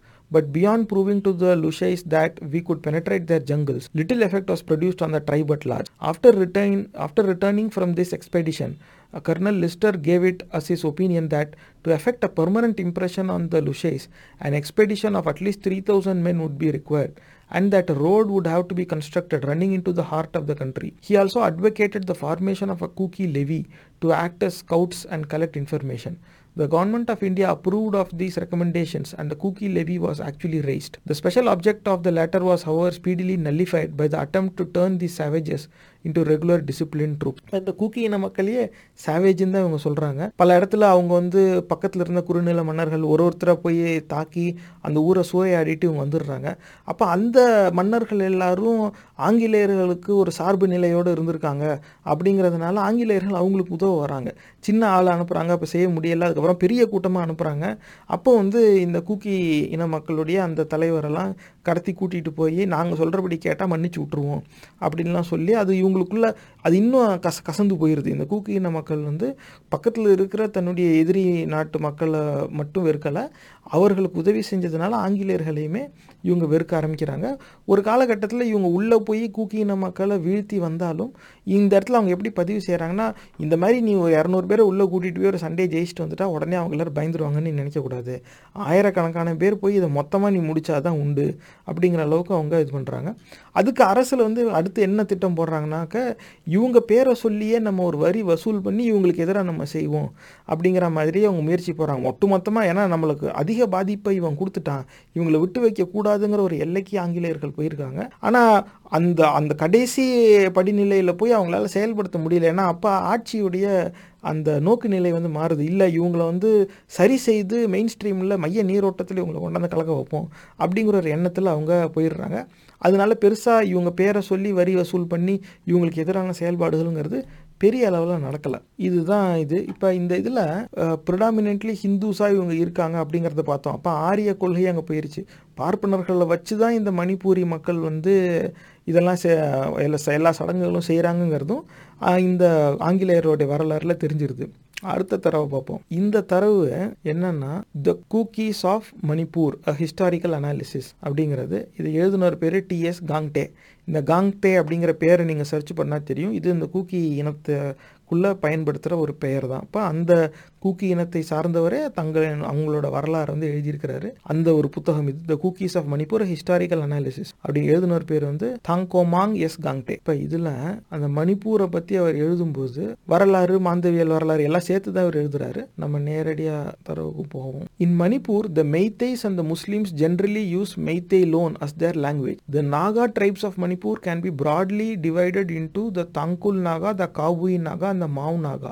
These Naga tribes do not have a common language for their benefit through which they can communicate among themselves and also identify themselves exclusively different from the others. They have to communicate among themselves in Meitei loan alone. There is no other language for their common use. In case of the Kukis, however, despite divisions into many tribes and sub-tribes, they have no language barrier. They are able to communicate in their respective dialects or use one of the dialects of any tribe depending on the person who uses the dialect. As for the religion of the state, while Meiteis living in the valley are predominantly Hindu Vaishnavites, the tribals in the hills are increasingly embracing Christianity. இப்போ இந்த இடத்துல இந்த மெய்த்தை அப்படிங்கிறவங்க வந்து அவங்களே வந்து ஹிந்து மதத்தை ஏற்றுக்கிட்டவங்க இருக்காங்க, ஒரு சிலர் இஸ்லாம் மதத்துக்கு மாறினவங்களும் இருக்காங்க. அவங்க மெய்த்தே லோன் அப்படிங்கிற ஒரு மொழியை தான் அவங்க பேசிக்கிறாங்க. இந்த நாகா பழங்குடியின மக்களில் 3 பிரிவு இருக்குது. அவங்களுக்குன்னு தனி மொழிங்கிறது அப்படி கிடையாது, பிரிஞ்சு இருக்கிற மாதிரி. ஆனால் இந்த மெய்த்தே லோன் மொழியவே அவங்களும் பயன்படுத்திக்கிறாங்க. ஆனால் அதே மாதிரி கூக்கி இன மக்களுக்கு வரும்பொழுது இவங்களுக்கு வந்து கூக்கி இன மக்களுக்குள்ளேயே உட்பிரிவுகள் நிறையா இருந்தாலும், இது நம்ம இதுக்கு முன்னாடி இருக்க தரவுலையும் பார்த்தோம், உட்பிரிவுகள் இருந்தாலும் இவங்களுக்கு வந்து இவங்களுக்குன்னு ஒரு தனி மொழி ஒன்று இருக்குது. இப்போ இவங்களுக்குன்னு ஒரு டயலெக்ட் இருக்குது, அதாவது மொழியோட ஒரு திரிவு. இந்த மக்கள் ஒரு பேசுகிற அந்த வட்டார வழக்குன்னு வச்சுக்கோங்களேன், அந்த மாதிரி இவங்களுக்குன்னு ஒரு வழக்கு இருக்குது. இவங்க அந்த மொழியை தான் இவங்க பயன்படுத்துகிறாங்க. இப்போ மொழி ரீதியான ஒரு தளங்கள் இவங்களுக்கு கிடையாது. ஆனால் மதத்தின் அடிப்படையில் பார்த்தா மெய்தேய்ஸ் லிவிங் இன் த வேலி ஆர் ப்ரிடாமினென்ட்லி ஹிந்து வைஷ்ணவைட். சமவெளி நிலங்களில் வாழ்கிற அந்த மெய்தேய் இன மக்கள் பெரும்பாலும் ஹிந்து வைஷ்ணவைட். அந்த மலைவாழ் மக்கள், அந்த மலையில் வசிக்கிற அந்த பழங்குடியின மக்கள் அதிகமாக கிறிஸ்தவ மதத்தை ஏற்கிறாங்க. இப்போ உங்கள் கவனத்துக்கு நான் கொண்டு வர விரும்புகிறது இந்த ஒரு வரி. அந்த ஆரம்ப வயதுலையும் in Manipur the Meiteis and the Muslims generally use Meitei lon. அப்போ எந்த மெய்தேய் இன மக்கள் மத்தியில் இந்த ஹிந்து வைஷ்ணவைட் அப்படிங்கிற இந்த மதம் பெரும்பான்மையாக இருக்கோ அதுலேயே இஸ்லாம் மதத்தை சார்ந்தவங்களும் இருக்காங்க மெய்தேயிலையும். ஆனால் அதே நேரம் இவர்களிலிருந்து மாறுபட்டு மலை பகுதியில் வசிக்கிற அந்த பழங்குடியின மக்கள் பெரும்பாலும் கிறிஸ்தவ மதத்துக்கு மாறி இருக்கிறாங்க. அப்போ எங்கெல்லாம் இந்த ஹிந்துங்கிற அசிங்கம் போயிருக்கோ, இந்த அசிங்கம் பிடிக்காமல் அங்கே இருந்த மக்கள் எல்லோரும் இதை வெறுத்து போய் வேறு மதங்களுக்கு மாறி இருக்கிறாங்க அப்படிங்கிறது இந்த வரலாறுலேயும் இது உறுதி செய்யப்படுது. ஏன் இவங்க ஹிந்து சைவைட்ஸ்னு இந்த இடத்துல ஒரு போட்டிருக்கலாமே, ஏன் மணிப்பூர் மக்களில் ஹிந்து சைவைட்ஸே இருக்கக்கூடாதா? ஏன் இல்லைன்னாக்க அந்த ஆரிய வந்தேரிகள் அந்த பஞ்சாப் அதுக்கு வடக்கே தான் இருந்து வராங்க. அந்த இடத்துல தான் இண்டஸ் வேலி சிவிலைசேஷன் அங்கே தான் இருக்குது. இப்போதைக்கு அதில் பாதி பாகிஸ்தானில் இருக்குது, மீதி பஞ்சாப் இந்த இடத்துல இருக்குது. அந்த இடத்துல இருந்து அதுக்கு அப்புறமா இவங்க அதிகமாக கிழக்கே நோக்கி தான் வராங்க. உத்தரப்பிரதேஷ், பீகார், வெஸ்ட் பெங்கால் அப்படின்னு சொல்லி இந்த நார்த் ஈஸ்ட் இங்கே தான் வராங்க. இது வரும்போதே அதுக்கப்புறமா தெற்கேவும் அவங்க வர பார்க்குறாங்க. அப்போ தான் விந்திய சாத்புராக்கு தெற்கே வரும்பொழுது தான் இந்த மற்ற மக்களை அவங்க சந்திக்க பார்க்குறாங்க. அப்போ இந்த ஆரிய வந்தேரிகள் எங்கெல்லாம் போகிறாங்களோ இவங்க கொண்டு போனது இந்த வைஷ்ணவைட் அப்படிங்கிற இவங்களுடைய இந்த குரலி வித்தை, இந்த வைணவ மதத்தை தான் இவங்க உருவாக்கி கொண்டு போகிறாங்க. இதுக்கு தான் இவங்க ஹிந்துன்னு பிற்காலத்தில் அவங்க பெயர் சூட்ட வச்சுக்கிறாங்க. இதுதான் நடந்திருக்கு. அப்போ சைவ மதம்லாம் அங்கே எங்கே போச்சு அப்படின்னாக்க இது எதுவும் தெரியாது. இவனுங்களா எங்கெல்லாம் அந்த சைவ மதம் இருந்துச்சோ அதுக்கு தன்னுடைய நிலத்தில் ஏதாவது ஒன்று காட்டணுங்கிறதுக்காக சொல்லுவான். எங்ககிட்டையும் இந்த மலையில் இருக்கிறது ஒரு பெரிய சிவன் கோயில், அந்த இடத்துல தான் சிவனே உட்காந்து பூஜை செஞ்சாருன்றுவான். இன்றைக்கும் நீங்கள் வட இந்தியாவில் பார்த்தா அந்த மாதிரி நிறைய இடம் இருக்கும். அந்த இடத்துல போனால் இதுதான் சிவலிங்கம் அப்படின்னு சொல்லி ஒரு பனிக்கட்டியெல்லாம் அப்படி காமிச்சிக்கிட்டு இருப்பாங்க. ஆனால் அது உண்மையிலேயே அதுதான் முதல்ல வந்துச்சு, அங்கேருந்து தான் அந்த சைவ மதம்ங்கிறது வந்துச்சான்னா கிடையாது. மற்ற இடத்துல மக்கள் உருவாக்கிக்கிட்டாங்க, அதை அவன் கையகப்படுத்திக்கிட்டான். இப்படி தான் நடந்திருக்கு. ஆனால் இந்த ஹிந்து வைஷ்ணவிசம்ங்கிறது எங்கெல்லாம் போகுதோ அங்கெல்லாம் கன்வர்ஷன் அஸ் அ கான்சிக்வன்ஸ் நடந்திருக்கு. வேறு மதங்களுக்கு மக்கள் மாறி இருக்கிறாங்க. இதுவும் ஒரு எடுத்துக்காட்டு நேர்களை. ஹிந்துங்கிற அசிங்கம் இந்த நாட்டில் எந்த சமூகத்திலையுமே மண்ணின் மைந்தர்களுக்கு பிடிக்காம தான் இருந்திருக்கு. ஆரிய வந்தேரிகள் தான் அதை அவங்க மேலே போட்டு திணிச்சிருக்காங்க. ஏமாந்து போனவங்க அது எடுத்துக்காட்டி இந்த மெய்தேய் மக்கள். அதுலேயே ஏமாறாமல் எனக்கு தேவையில்லன்னு நினச்சவங்க மெய்தேய் மக்கள்லேயும் இஸ்லாம் மதத்துக்கு மாறினவங்க.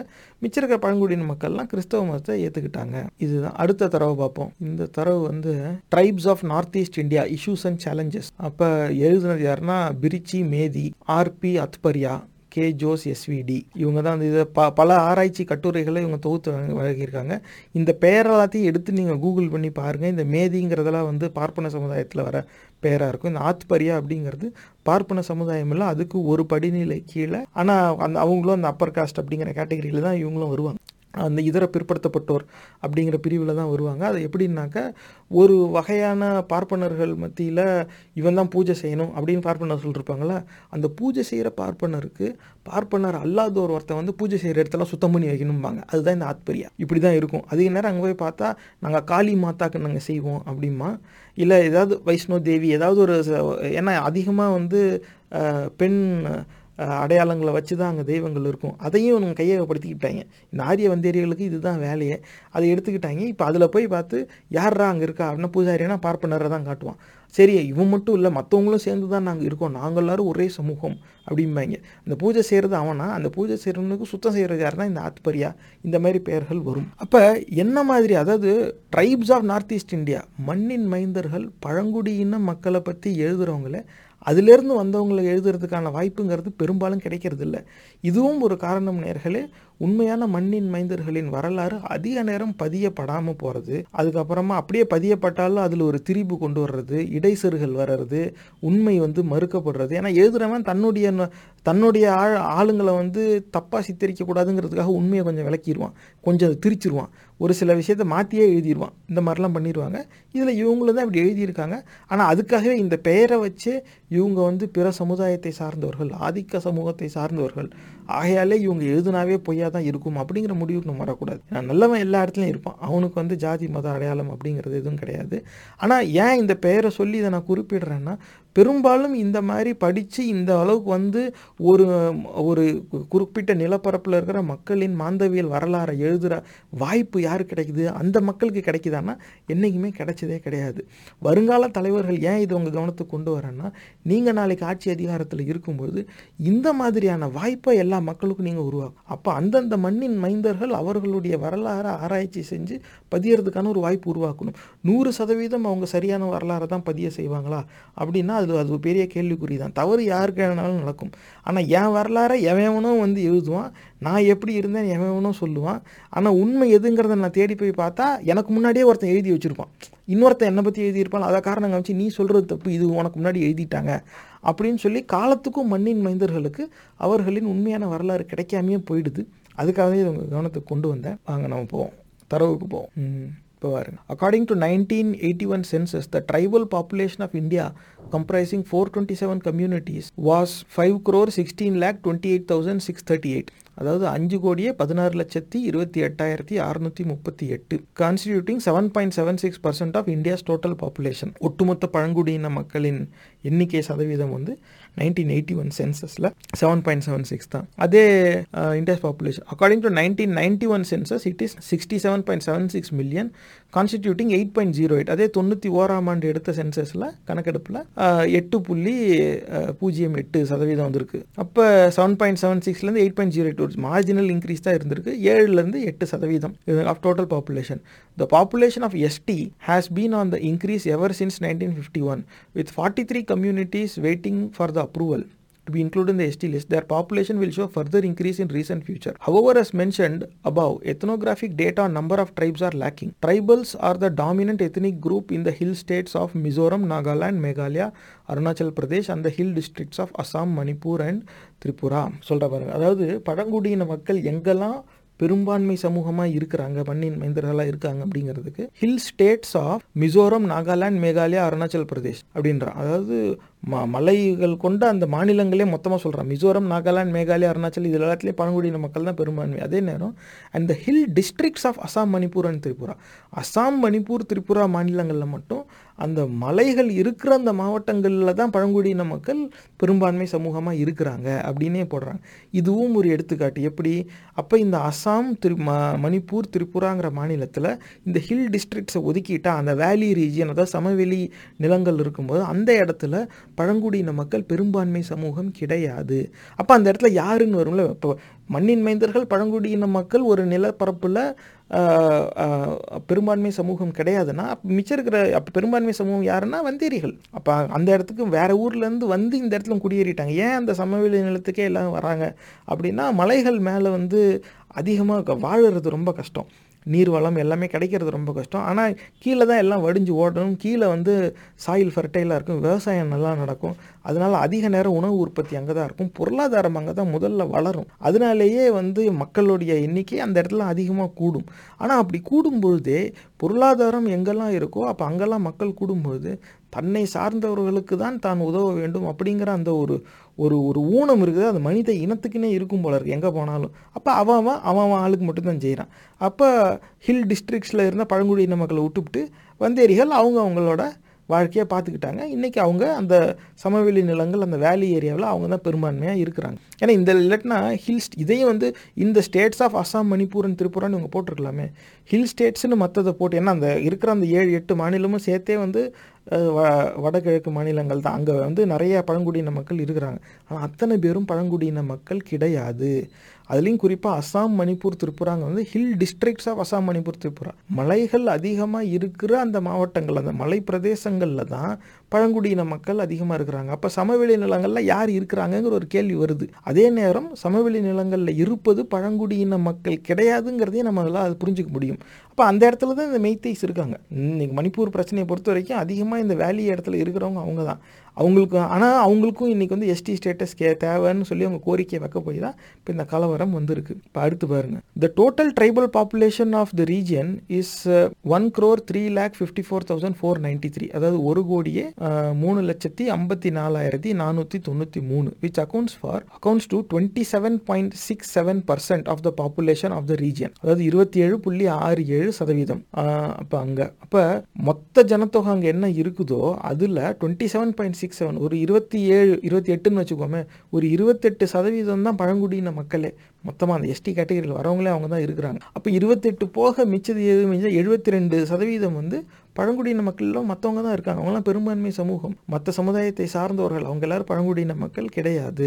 About 12.28% of India's ST population lives in north east India, அதாவது ஒட்டுமொத்த இந்தியாவில் இருக்கிற இந்த எஸ்டி பாப்புலேஷன் பழங்குடியின மக்கள் சதவீதம் அதில் 12.28, அதாவது 12.28% தான் வடகிழக்கு மாநிலங்களில் வாழுது அப்படிங்கிறது சொல்லிடுறாங்க. அப்போ எத்தனைங்கிறது எண்ணிக்கையும் இதில் சொல்கிறாங்க பாருங்கள். Though Arunachal has more than 90 ethnic groups, only 26 of them are recognized as ST, while Manipur has 29, Assam 23, Tripura 19, Meghalaya 17, Mizoram 14. இந்த எண்ணிக்கை வந்து இன்னைக்கு தேதியில் மாறி இருக்கும். ஆனால் சராசரியாக 30-33 பழங்குடியின மக்கள் அந்த பெயர் வந்து சேர்க்கப்பட்டிருக்கு அந்த பட்டியலில் இது வரைக்கும் மணிப்பூரை பொறுத்த வரைக்கும். இப்போ அடுத்த தடவை பாருங்க. Apart from the fact that the Aryan Hindu religious and cultural norms have been dominant influence, there is also the living presence in the region of Buddhism of both Hinayana and Mahayana sect of Islam and also of Christianity in more recent times. Because of the presence of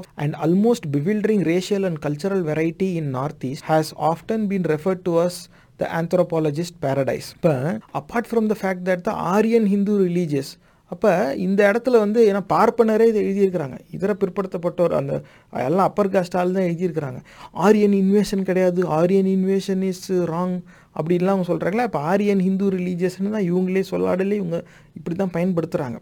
ஏன்னா உண்மையான மாந்தவியல் ஆராய்ச்சி பதிவு செய்யும்போது இந்த சொல்லலாம் தவிர்க்கவே முடியாது. அப்போ எப்படி சொல்கிறாங்கன்னா, ஆரிய ஹிந்து சமயம் வந்து அதிகமாக இந்த இடத்துல தாக்கலும் செலுத்தினாலும் அதே இடத்துல பௌத்த மதம், அது ஹினாயனா மகாயனா பிரிவு, அது அப்புறம் இஸ்லாம், கிறிஸ்தவ மதம், இது அத்தனையுமே இருந்திருக்கு. அது திரும்பி படிக்கிறேன் கேட்டுக்கோங்க. Apart from the fact that the Aryan Hindu religious and cultural norms have been a dominant influence, there is also the living presence in the region of Buddhism of both Hinayana and Mahayana sects of Islam and also of Christianity in more recent times. அப்போ எங்கெல்லாம் இந்த ஆரிய இந்து அசிங்கம் போயிருக்கோ அங்கெல்லாம் எதிர்வினைங்கிறது இருந்திருக்கு. அந்த எதிர்வினையில் ஒரு பெரிய பங்கு எதுவாக இருந்திருக்குன்னா இந்த ஆரிய இந்து அசிங்கத்தை விட்டு மக்கள் வெளியேறியது. அப்போ எங்கே வெளியேறினாங்க? பௌத்த மதம், இஸ்லாமு, கிறிஸ்தவ மதம். ஏன்னா இதெல்லாம் ஹெரிட்டிக்கல் ரிலீஜன். பௌத்த மதம்ங்கிறது ஹெரிட்டிக்கல் ரிலீஜன். இன்றைக்கு தேதியில் அதையும் சேர்த்து இதுவும் இந்துன்ட்டாங்க. இதனால தான் திரும்ப திரும்ப எல்லோரும் சொல்லிக்கிட்டு இருக்காங்க. டாக்டர் காந்தராஜோடைய பேட்டி நீங்கள் இப்போ கேட்டிங்கன்னா அதுலேயும் வந்து இந்த உண்மை இதெல்லாம் வரும். பௌத்த மதம்ங்கிறது இந்த இந்துங்கிற இந்த அசிங்கத்துக்கு எதிராக உருவாக்கப்பட்ட ஒரு மார்க்கம் தான். அது ஒரு ஹெரிட்டிக்கல் ரிலீஜன். ஆனால் அதை வந்து இன்றைக்கு தேதியில் இவங்க கையகப்படுத்திட்டா பல பேர் நம்பிக்கிட்டு இருக்காங்க. இந்த மண்ணில் உருவானது எல்லாமே இந்து மதம் அப்படின்னு புதுசாக ஒரு வகைப்பாடு உருவாக்கிவாங்க. இப்போ நீங்கள் இதில் உன்னிப்பாக கவனிக்க வேண்டியது என்னன்னா, ஆரியன் ஹிந்து ரிலீஜியன் இருக்குது, புத்திசம்னு இருக்குது, இஸ்லாம்னு இருக்குது, கிறிஸ்டியானிட்டி இருக்குது. இப்போ இஸ்லாம் கிறிஸ்டியானிட்டி வேறு நாடுகள்லேருந்து இங்கே வந்தது. அந்த நாட்டு படையெடுப்பாளர் இங்கே வரப்போய் தான் நம்ம அந்த மதத்தோட அறிமுகமே நமக்கு கிடைக்கிது. பௌத்த மதம்ங்கிறது இங்கே இருக்கிறவங்க இந்த ஆரிய ஹிந்து அசிங்கம் வந்த பிறகு அதை பிடிக்காமல் இவங்களா உருவாக்குற ஒரு மதம். சமண மதமும் அதே மாதிரி தான், ஜெயினும் அதே மாதிரி உருவானது தான். ஆனால் மணிப்பூரை பொறுத்த வரைக்கும் அவங்களுக்குன்னு ஒரு தனி மதம்ங்கிறது கிடையாது. இது நீங்கள் உன்னிப்பாக கவனிக்கணும். வருங்கால தலைவர்கள் உங்களுடைய கவனத்துக்கு இதை நான் கொண்டு வர விரும்புகிறேன். மணிப்பூரை பற்றின ஒரு வரலாறு, மாந்தவியல் வரலாறு எழுதும்போது அந்த மாநிலத்துக்குன்னு உட்பட்ட ஒரு மதம் எது அப்படின்னா எந்த பேருமே வரல. ஏன் ஆரியன் ஹிந்து இருக்கணும்? புத்திசம் இதெல்லாம் வந்து எங்கெங்கேயோ இருந்தால் வருது. இவங்க அது மக்கள் வந்து அதை தேடி போய் போகிறாங்கன்னு பேர். ஆனால் அவங்களுக்குன்னு ஒரு வழிபாட்டு முறை இருந்திருக்கும்ல, அது என்றைக்குமே இருந்திருக்கு. இது நடக்கும்போதும் இருந்திருக்கு. ஆனால் இத்தனை மதங்கள் வந்து இருக்கிற வழிபாட்டு முறைகள் மேலே வருது. இந்த புத்திசம், இஸ்லாம், கிறிஸ்டியானிட்டிலாம் கான்சிக்வன்ஸ், பக்க விளைவுகள், பின் விளைவுகள். ஆனால் அதுக்கான அடிப்படை ஆரம்ப புள்ளி யார் வைக்கிறேன்? இந்த Aryan, Hindu, religious and cultural norms, இவங்க தான். இந்த ஆரிய வந்தேரிகள் வந்த பிறகு தான் இது அவ்வளவுமே இந்த இடத்துல வருது. அதுக்கு ஆரியர்கள் வர்றதுக்கு முன்னாடியே அந்த மக்களுக்கு, மண்ணின் மைந்தர்களுக்குன்னு ஒன்றுக்கு மேற்பட்ட வழிபாட்டு முறைகள்னு இருக்கும். அதுக்கு பெயர் சூட்டி அதன் அடிப்படையில் தங்களை அவங்க அடையாளப்படுத்திக்கல. இப்போ நீங்கள் பார்த்தீங்கன்னா மெய்த்தை மக்கள் மெய்த்தை லோன் அப்படிங்கிற மொழி பேசுகிறாங்க. இந்த மாதிரி தான் அதில் வருதே தவிர அவங்க அது ஒரு மதம் சார்ந்த, ஜாதி சார்ந்த ஒரு அடையாளம் கிடையாது. மொழி தான் அங்கே அடிப்படையில் இருக்குது. அப்போ மொழி சார்ந்த அடையாளம் என்பது இயற்கையாக மக்களுக்கு கிடைத்த அடையாளம் எல்லா நிலப்பரப்புலையுமே. அதனால தான் மண்ணின் மைந்தர்கள் யாருன்னா அந்த நிலப்பரப்பில் பெரும்பான்மையாக வாழ்ந்த மக்கள் எது, அவர்கள் பேசிய மொழி எது.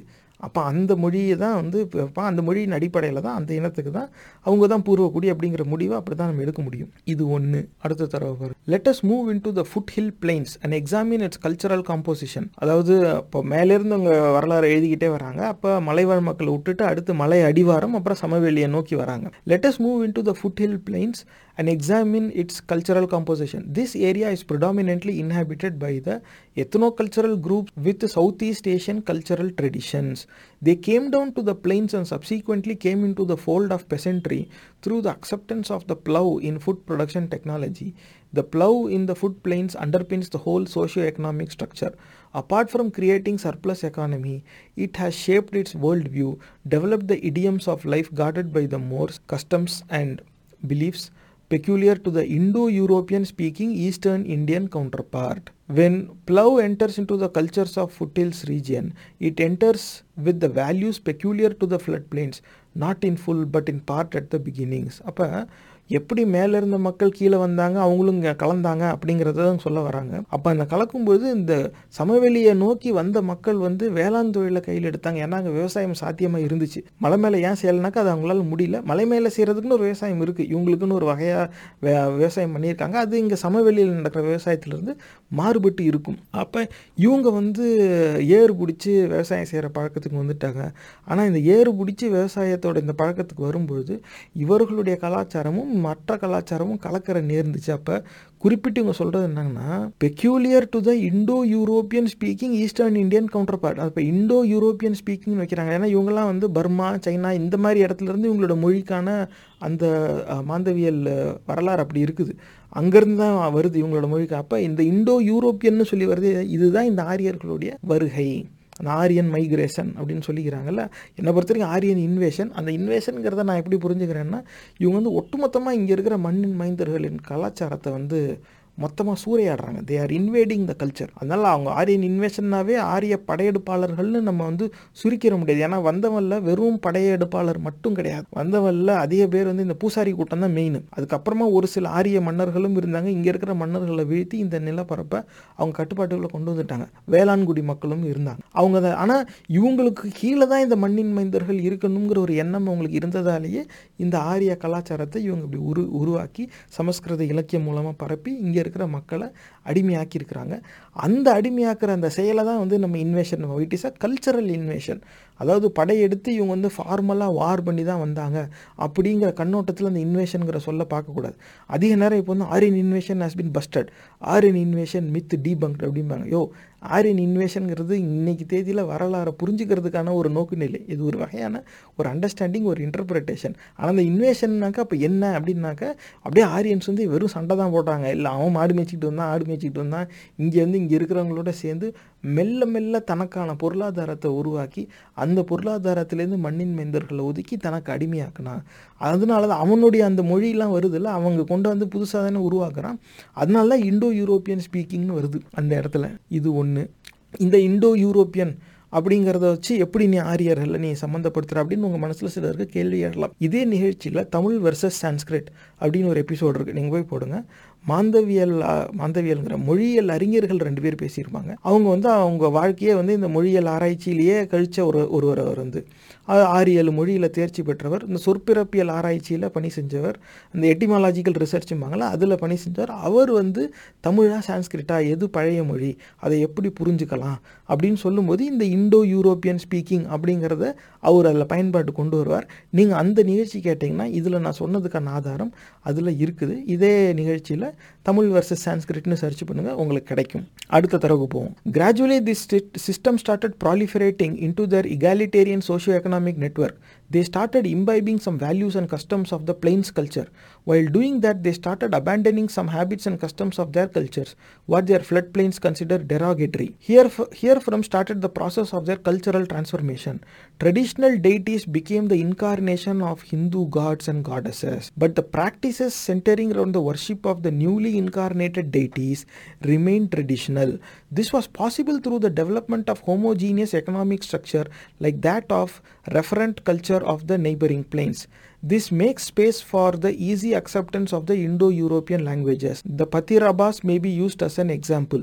The process of siphoning into Hindu caste system was not direct as that of Christianization. It has to follow successive stages of transformation. The economic and religious transition together have given them a stronger religious consolidation. It started with formation of a stage coach, the nearest to caste organization. We have seen among the Vaishnavite coach of Bishwanath Charyali, Assam, they consider the coach as Jati. Basing on the same concept, they consider the tea garden workers around them a Gasya, the lower caste. The interdining among them is highly forbidden.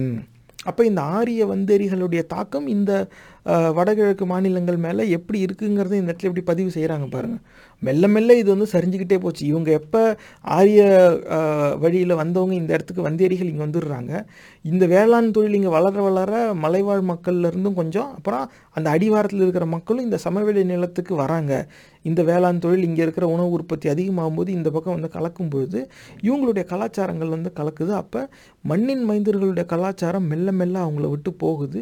ஆரிய கலாச்சாரத்தை அவங்க ஏற்க ஆரம்பிக்கிறாங்க. குறிப்பிட்டு இவங்க என்ன சொல்கிறாங்க பாருங்க. Traditional deities became the incarnation of Hindu gods and goddesses. அதாவது பாரம்பரியமாக இருக்கிற தெய்வங்கள் ஹிந்து தெய்வங்களுடைய மறுபிறப்பாகவும் மறுஜென்மமாகவும் புரிந்து கொள்ளப்பட்டன. அதாவது நீ வந்து முருகன் வச்சுக்கிட்டு இருப்ப, முருகன் முருகன் நீ பாட்டத்தை பேசி பாடிக்கிட்டு இருப்ப, தமிழில் தான் நீ வந்து கும்பிட்டுக்கிட்டு இருப்ப, அதுவும் கற்பனை கதை தான், அது கதாபாத்திரம், அதில் எதுவும் மாறுபட்ட கருத்தில். ஆனால் ஓ மொழியில் நீ ஏன் முருகன் வச்சு கும்பிட்டுட்டு இருந்த?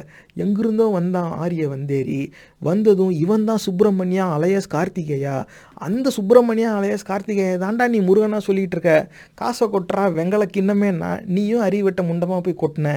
என்னைக்கு அப்படி ஆரிய வந்தேரிகள் தட்டில் அவன் காசை கொட்டினியோ அன்னையிலேருந்து அவன் தலையில் கொட்டிக்கிட்டு தான் இருக்கான். நீ அவங்ககிட்ட ஆமாஞ்சாமியை போட்டுக்கிட்டு இருக்க. இது சாமி கும்பிடும் முண்டங்களுக்கு வந்து இது வந்து புரியணும். ஆனால் இந்த இடத்துல இவங்க எப்படி அதை பதிவு செய்ய, traditional deities became the incarnation of Hindu gods. அப்போ அவன் எப்படி அவன் வந்து இது ட்ரெடிஷ்னல் டெய்டி, இங்கே ஏற்கனவே இவனுக்குன்னு வழிபாட்டு முறை இருந்திருக்கு, இவனுக்குன்னு ஒரு தெய்வங்கள் இருந்திருக்கு. ஆரிய வந்தேரிகளோட அவன் கலக்க போகும்போது அவன் உன்னை சேர்த்துக்கவே மாட்டான். உன்னை எப்போ சேர்த்துக்குவான்னா அவனோட பேச்சில் அவன் சொல்கிற சமரசத்தை நீ ஏற்றுக்கிட்டால் மட்டும், வரும்போதே நான் சொல்கிற பேச்சை கேட்டு என்னில்ல ஒருத்தனா நீ வா நான் உன்னை சேர்த்துக்கிறேன், இப்படி தான் அவன் சொல்லுவான். அப்போ நியாயப்படி இவன் என்ன கேட்டிருக்கணும், என் நிலத்தில் வந்து என்னை சேர்த்துக்கிறதுக்கு நீ யாரா வந்தேரி நான் ஏன்னு கேட்டிருக்கணும். ஆனால் அறிவில்லை, படிக்கலை, மூட நம்பிக்கை அதிகமாக இருந்திருக்கு. அவன் ஜிகு ஜிகுன்னு இவன் முழுக்கட்டின்னு ஒரு கல் வச்சு கும்பிட்டுக்கிட்டு இருந்தான். அவன் கண்ணுக்கு அது மூக்கோசில் பார்த்து முழுங்கிரும் கடிச்சு விடுன்ட்டான். அவன் பயந்துக்கிட்டான். அப்போ பயந்து இவன் எடுத்துக்கிட்டான். ஓஹோ அப்போ இதுவும் நீ சொல்கிறது தானா அப்படின்ட்டான். ஏன்னா இவனுடைய இந்த வழிபாட்டு முறையை அவன் பெருசாக ஆவணப்படுத்தலை. இது இவன் வாழ்வியலில் ஒரு அங்கம், வாழ்க்கை முறையில் இது ஒரு அங்கம், அவ்வளவுதான். வழிபாட்டு முறைக்கு ஒரு பெயர் சுட்டி அதன் அடிப்படையில் ஒரு அடையாளப்படுத்திக்கிறதுங்கிறது கிடையாது. மொழியின் அடிப்படையில் தானே இங்கே எல்லோரும் மக்கள் வாழ்ந்துக்கிட்டு இருக்காங்க. ஆரிய வந்தேரிகள் வந்து இந்த இடத்துல அவங்களுக்குன்னு எதுவும் கிடையாது. அப்போ இருக்கிறத அவங்கள தான் மாற்றணுங்கிற ஒரு முயற்சியை வெற்றிகரமாக செஞ்சுருக்காங்க. அது இது ஒரு எடுத்துக்காட்டு. இப்படி தான் இருந்திருக்கு. அப்போ this make space for the easy acceptance of the Indo European languages. அந்த ஆரிய வந்தேரி வம்சாவழியில் வந்து மொழிகள் அவங்க உருவாக்கின அந்த மொழிகளுக்கு இங்கே இடம் வந்துடுச்சு அப்படிங்கிறப்ப எப்பேற்பட்ட இதுதான் இன்வேஷன், அந்த கல்ச்சரல் இன்வேஷன் அப்படிங்கிறது, இந்த கலாச்சார ரீதியான ஒரு படையெடுப்புங்கிறது இதுதான். மெல்ல மெல்ல வந்து நீ வா என்கிட்ட தான் இருக்குது அப்படின்னு சொல்லி கூப்பிட்டு, ஆனால் நீ கும்பிட்ற சாமி நான் சொல்கிற சாமியோடைய மறுபிறவி இதுவும் அதுதான் அப்படின்னு சொல்லும்போது நீ அதை ஏற்றுக்கணும், அது நீ மறுக்கக்கூடாது. அப்போ தான் உனக்கு சோறு அப்படின்ட்டான். எனக்கு சோறு தான் முக்கியம் அப்படின்னு நினச்சி போயிட்டான். சொரணை இல்லாமல் போயிட்டாங்க. இதுதான் அங்கே பிரச்சனை. ஆனால் எத்தனை ஆண்டு காலம் மண்ணின் மைந்தர்கள் இப்படி ஆரிய வந்தேரிகள் கிட்ட ஏமாந்த நிலையிலே இருப்பாங்க? இதுதான் அவங்க முன்னாடி நான் விரும்புகிற கேள்வி. நம்ம அடுத்த தரவுக்கு போவோம். அதுதான் இவங்க இந்த ஜாதிங்கிறது கோச் அங்கே வட்டார வழக்கில் ஒரு சொல்ல வேற வச்சு உருவாக்கிக்கிறாங்க. அது எந்த அளவுக்கு போயிருக்குதுனாக்க பேசிக்காக அந்த சேம் கான்செப்ட். அது அசாம் ஒரு எடுத்துக்காட்டாக வச்சு சொல்கிறாங்க. They consider the tea garden workers, அதாவது தேயிலை தோட்டத்தில் பணி செய்கிற தொழிலாளர்கள் around them Khasia lower caste, இவங்க கீழ் ஜாதியாக நினைப்பாங்களாம். அப்போ எல்லாரும் ஒன்றா தான் இருந்திருக்கிறாங்க. இவன் மலையில் வாழ்ந்திருக்கான், இவன் அடிவாரத்தில் வாழ்ந்திருக்கான், இந்த சமவெளி நிலத்தில் வாழ்ந்தவனும் இருந்திருக்கான். ஆரியர்கள் வந்ததும் அவங்களோடு இவங்க கலக்க போய் யார்கிட்டெல்லாம் பொருளாதார ரீதியாக ஒரு அதிகார வர்க்கம் ஒரு ஆதிக்க நிலைக்கு போகிறானோ அவன் பார்வையில் அவன் இன்னத்தவனே தாழ்ந்தவனாக தெரிகிற ஒரு பழக்கத்தை. ஏன்னா இந்த ஏற்றத்தாழ்வு இருக்கணும்னு கற்றுக் கொடுத்தது இந்த ஆரிய வந்தேரி தான். அந்த ஆரிய கொள்கையை ஏற்க போய் தான் வந்துச்சு. இன்றைக்கி மணிப்பூரில் நடக்கிற கலவரத்துக்கும் இதுதான் காரணம். ஆரிய கொள்கையை ஏற்க போய் தான். இல்லைனாக்கா மெய்த்தை அந்த ஹிந்துங்கிற அந்த அசிங்கத்தை ஏற்கலைனாக்கா இத்தனை ஆண்டு காலம் அவங்க அமைதியாக இருந்திருக்க மாட்டாங்க. அப்போ இன்றைக்கி திடீர்னு இந்த எங்களுக்கும் எஸ்டி ஸ்டேட்டஸ் கொடு அப்படின்னாக்க அப்போ இத்தனை நாள் நீ பிராமினாவும் ஓபிசியாகவும் இருந்த, ஓபிசி ஸ்டேட்டஸ் கொடுத்தப்ப நீ ஏன் கேட்கல அப்படிங்கிற ஒரு கேள்வி எழுதா இல்லையா? அப்போ எங்கெல்லாம் மதிப்பும் மரியாதையும் கிடைக்குதோ அப்போதைக்கு அந்த ஜாதி அடையாளம் வச்சுக்கிட்டேன். அப்புறமா சோத்துக்கு வழி இல்லை, இப்போ படித்து வேலைக்கு போனால் தான் சோறு அப்படின்னு வந்ததும் அவன் மட்டும் எப்படி படிக்கலாம்? அப்பயும் உனக்கு அடுத்தவன் தட்டிலிருந்து பிடுங்கி சாப்பிடணுங்கிற எண்ணம் தான் வருதே தவிர சொந்த முயற்சியில் வளரணுங்கிற எண்ணம் கிடையாது. அதனாலேயே என்னையும் அந்த பட்டியலையே சேரு அப்படின்னு நீ கேட்குற நிலைக்கு போயிட்டா ஆரம்பம் எங்கேருந்து வருது? இன்னைக்கு கேட்குற கேள்வி நியாயமாங்கிறது அப்புறம். ஆனால் ஆரம்பம் ஸ்டார்டிங் பாயிண்ட் என்னன்னு கேட்டால் ஆரிய கொள்கையை ஏற்க போய் தான் இந்த வேலையே அங்கே வந்துருக்கு. இது அடுத்த தடவை பார்ப்போம். இப்போ இந்த வெள்ளைக்காரங்களோட மணிப்பூரில் இருந்த மன்னர்கள் இணங்கி போனாங்க. அதில் அந்த மணிப்பூரி கூட்டம் தான் அதிகமாக மன்னர்களாக இருந்தாங்க. அந்த மணிப்பூரிங்கிற குழுவில் மெய்த்தையும் ஒருத்தவங்க அந்த 4 பேரில் அப்படிங்கிறத நம்ம பார்த்தோம். ஆனால் அப்படி மணிப்பூரி இந்த மெய்த்தை மக்கள் ராஜாவாக இருக்கும்பொழுது இவங்க பிரிட்டிஷ்காரனோட இணக்கமாக போனதால் இந்த கூக்கி மக்களுக்கு என்ன நடந்துச்சு அப்படிங்கிற ஒரு தடவை பார்ப்போம். அது என்னன்னா, at Imphal there was a hill office of the hill areas. The president Manipur state darbar, usually a member of the Indian civil service or of Indian police service, was in sole charge of the said hill office. This office was the agency to clear all problems affecting the hill areas as a whole, to guide the SDOs in their respective works and to act as an appellate authority over any decision of the SDOs for all judicial, legislative and executive purpose. At the top there was a British resident who was called the political agent, who besides his other duties was responsible for the welfare of the tribal people. He was responsible to the governor of Assam. Thus, the Maharaja and the state darbar were completely eliminated in the administration of the hill areas. The tribals, for all practical purposes, felt that they were the same as their kinsmen in the then Lushai Hills district and the Naga Hills district of Assam. This was demonstrated when they claimed way back in the 30s that the amount of house tax they paid should be ₹2 only as in the hill districts of Assam, not ₹3. The migratory nature of the Kukis was checked. They could not move about freely and settle anywhere they liked. Kukis having less than 20 houses for 3 years consecutively were penalized. Firstly, they were to pay double house tax, but in the second and final stages, the villages were destroyed by burning. The Nagas were, however, exempted from the penalty, even if they have less than 20 houses for years. This was one crude method adopted to settle down the Kukis permanently. அப்போ இந்த வீட்டுக்கு வரின்னு சொல்லி வசூல் பண்ணியிருக்காங்க. இப்போ இதுக்கு முன்னாடி இருக்க தரவுலையும் நம்ம பார்த்தோம், ₹2 ₹3 அன்னைக்கு தேதியில் அது ஒரு பெரிய தொகை. அப்போ ஏற்கனவே அசாம் பல இடத்துங்களில் ஆங்கிலேயர் ஆட்சி காலத்தில் இப்படி ஒன்று செஞ்சுருக்காங்க. இந்த பழங்குடியின மக்களை ஏன்னா இருக்கிற மன்னர் ஆட்சிக்கு எதிராக அந்த உள்ளே இப்போ சண்டை போட்டுக்கிட்டே இருக்காங்க. அவங்களை எப்படி கட்டுப்படுத்தலாம்னா ஏதாவது ஒரு வகையில் அவங்கள ஒரு கட்டுப்பாட்டுகளை கொண்டு வரணும்னு சொல்லி வீட்டு வரின்னு சொல்லி அவங்ககிட்ட போடுறாங்க. இப்போ யார் எந்த இன மக்கள்கிட்ட எந்த இடத்துல எத்தனை வீடு இருக்கோ அதுக்கு ஏற்றாப்புல ஒரு வீட்டுக்கு இவ்வளோன்னு சொல்லி வரி வாங்கணும். அதில் ஏற்றத்தாழ்வு இருந்திருக்கு. அப்போ அசாம் பக்கத்துலேயே பழங்குடியின மக்கள் இதை கேட்டிருக்காங்க. அப்போ வேணும்னே பொருளாதார ரீதியாக நொடிந்து போக வைக்கணும், இவர்கள் மேலே பொருளாதார ரீதியான ஒரு கட்டுப்பாட்டை வைக்கணுங்கிறதுக்காகவே வீட்டு வரிங்கிற ஒரு திட்டத்தை அமல்படுத்தி அது மூலமாக அப்போதைக்கு இருந்த மன்னராட்சிக்கு பழங்குடியின மக்களை அடிமையாக்கி கொடுக்கறதுக்கான முயற்சி எடுத்திருக்கு. எது எடுத்திருக்கு? ஆங்கிலேயர் ஆட்சி எடுத்திருக்கு. அப்போ அதுதான் ஒன்று. அப்போ இது the migratory nature of the Kukis was checked. மலையிலேருந்து இவங்க கீழே இறங்கி வந்துடக்கூடாது. என்ன எப்படிலாம் இருந்திருக்கு பாருங்க. ஏன்னா மலையிலேயே இருக்கிறதா கீழே தான் விவசாயம் நல்லா போகுது, அங்கே இருக்கிறவங்க நல்லா சாப்பிட்றாங்க, அவனுக்கு வேலை கிடைக்குது. இப்போ இவனும் அங்கே வரலான்னு பார்க்கும்போது இல்லை, நீ அங்கேயே தான் இருக்கணும். They could not move about freely and settle anywhere they live. எங்கே வேணாலும் போகலாம். ஏன்னா ஏற்கனவே அவங்களுக்குள்ள பகை. அந்த வரலாறு எப்படின்னாக்கா, அந்த மலைவாழ் மக்கள்லேயே நாகாஸ்க்கும் குக்கீஸ்க்கும் நடுவுலேயே நிறையா சண்டை. இவன் ஊரை அவன் போய் அடிக்கிறது, அவன் ஊரை இவன் போய் அடிக்கிறது. அப்போ அங்கங்கே சிதறுண்டு தான் அவங்களே கிடக்குறாங்க. அங்கேருந்து கீழே வரணும்னாலும் அவங்களுக்கு வர வாய்ப்பு கிடையாது. Kukis having less than 20 houses for 3 years consecutively were penalized. அப்போ ரொம்ப கம்மியான வீடுகள் வச்சிருக்கக்கூடாது, நீ வந்து எல்லாம் ஒரு இடத்துக்கு போ, அங்கங்கே கிடக்காத அப்படின்னு சொல்லி. அப்படின்னாக்கா நீ உங்கள் ஊரில் எத்தனை வீடுப்பா, நீ 20 வீடு கம்மியாக இருந்தாக்க நீ வந்து அதிகமாக கட்டணும் காசு. அப்போ வரும்போது இப்படி இருக்கு, அப்போ நம்ம பேசாமல் நம்மளும் அந்த ஊருக்கு போயிடலாமா. அதாவது பொருளாதார ரீதியாக ஒரு சுமையை கொடுத்து எந்த மக்கள் வந்து அங்கங்கே இம்சை பண்ணிக்கிட்டு இருக்காங்க, எல்லா இடத்துலையும் இருக்காங்க. இவனுக்கு அத்தனை பேரும் ஒரு இடத்துல அடைச்சி வைப்போம். எப்படி, அதாவது இன்றைக்கி ஆங்கிலத்தில் கெட்டோங்கிற சொல்லு பயன்படுத்துவாங்க. இந்த வேர்ல்டு வார் டைமில் ஹிட்லர் இதுலலாம் எல்லா யூதர்களையும் ஒன்றா போட்டு அடைச்சி வச்சாங்க. இன்றைக்கி தேதியில் அமெரிக்காவில் கெட்டோன்னா பெரும்பாலும் ஆஃப்ரிக்கன் அமெரிக்கன்ஸ் வந்து ஏழைகள் அதிகமாக எங்கே இருக்காங்களோ அந்த இடத்த ஒரு கெட்டோம்பாங்க. அந்த இடத்துல வந்து வெள்ளையர்கள் பெரும்பாலும் போய் வீடு வாங்க மாட்டாங்க, அவங்களுக்கான கடைங்க எதுவுமே இருக்காது. பெரும்பான்மை வந்து கருப்பர்கள் மட்டும்தான் அங்கே இருப்பாங்க, ஆஃப்ரிக்கன் அமெரிக்கன்ஸ் தான் அங்கே இருப்பாங்க. அது ஒரு கெட்டோன்னு சொல்லிக்குவாங்க. காரணம் என்னென்னா, பொருளாதார ரீதியில் நொடிந்தவர்கள் மட்டுமே வசிக்கிற இடம், அது எப்போவுமே மோசமாக தான் இருக்கும். அப்படி அந்த மாதிரி இருக்குது. அந்த மாதிரி ஒரு கெட்டோவை தான் இவங்க வந்து உருவாக்க பார்த்துருக்காங்க.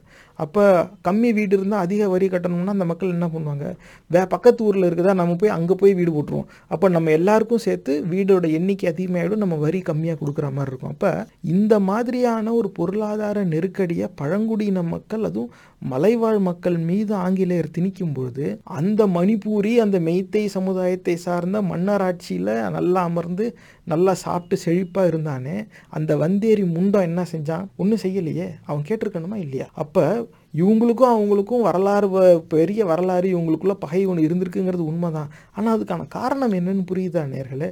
இதை வந்து எந்த ஊடகத்தில் சொல்கிறான்? இப்போ இவ்வளோ நேரம் பொறுமையாக கேட்குற வருங்கால தலைவர்கள் உங்களுக்கு வேணால் இந்த உண்மை தெரிஞ்சிருக்கும், மிச்சம் இருக்கவங்களாம் பாதியிலே விட்டு போயிருப்பாங்க, அதே விஷயம். ஆனால் இந்த இவங்களுக்குள்ளே இருக்க அந்த பகைக்கான வரலாறு என்ன? ஆங்கிலேயர் எங்கள் மேலே வந்து வீடு கம்மியாக வச்சதுக்கு வரி அதிகமாக வசூலித்தான். ஏன்னு கேட்டியா, அவனுக்கு ஜால்ரா தட்டி அவன் காசில் இன்னும் உன்னோட படையை வளர்த்துக்கிட்டு அந்த படையை வச்சு எங்கள் ஊரை சூறையாட தானே நீ முயற்சி செஞ்ச.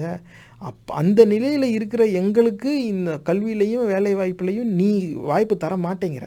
அதுக்காக தான் இந்த இடஒதுக்கீடுங்கிறதே வந்திருக்கு. அதுலேயும் வந்து நீ எங்களோட சேர்ந்து போட்டி போடுவா, அது எங்கள் பிரிவிலே இருப்பானா, இது எப்படா நியாயம் அப்படின்னு தான் அவன் கேட்குறான். இன்றைக்கி இந்த மாதிரி வச்சுருக்காங்க. நம்ம இந்த மாதிரி நிறையா அந்த கூக்கி இன மக்கள் வந்து பல கஷ்டங்கள் வந்து அனுபவிச்சிருக்காங்க. ஒரு காலகட்டத்தில் ஆங்கிலேயர் காலத்திலே வரும்போது, ஏன்னா நம்ம அந்த ஃபஸ்ட்டு ரெஃபரன்ஸ்லேயே நம்ம பார்த்தோம் என்னன்னாக்கா, ஆஃபீஸர்ஸ் எல்லாம் அந்த மன்னர் அவங்களோட இதில் தான் இருப்பாங்க பிரிவில். கூக்கீஸ் வந்து அவங்களுக்கு கீழே இருக்கிற இன்ஃபென்ட்ரி தரைப்படையினர், அவங்களுக்கு கீழே இருக்கிற லோ ரேங்கிங் ஆஃபீஸர்ஸாக தான் இவங்க இருக்கணும். அப்படி இருக்கும்போது கடைசி வரைக்கும் அவங்கள ஒரு எடுப்பு வேலைக்கு வைக்கிற மாதிரியே தான் வந்து இவங்களை பயன்படுத்தியிருக்காங்க. மூட்டை தூக்குறது, இவங்கள மலையில் வந்து வழி சொல்கிறது, இவங்களை கூட்டிகிட்டு வர்றது, மூட்டை தூக்கிறதுக்குனே வச்சுருக்காங்க. ஒரு காலகட்டத்துக்கு மேலே அதை அப்படியே வந்து இன்ஸ்டிடியூஷனலைஸ் பண்ணுறாங்க.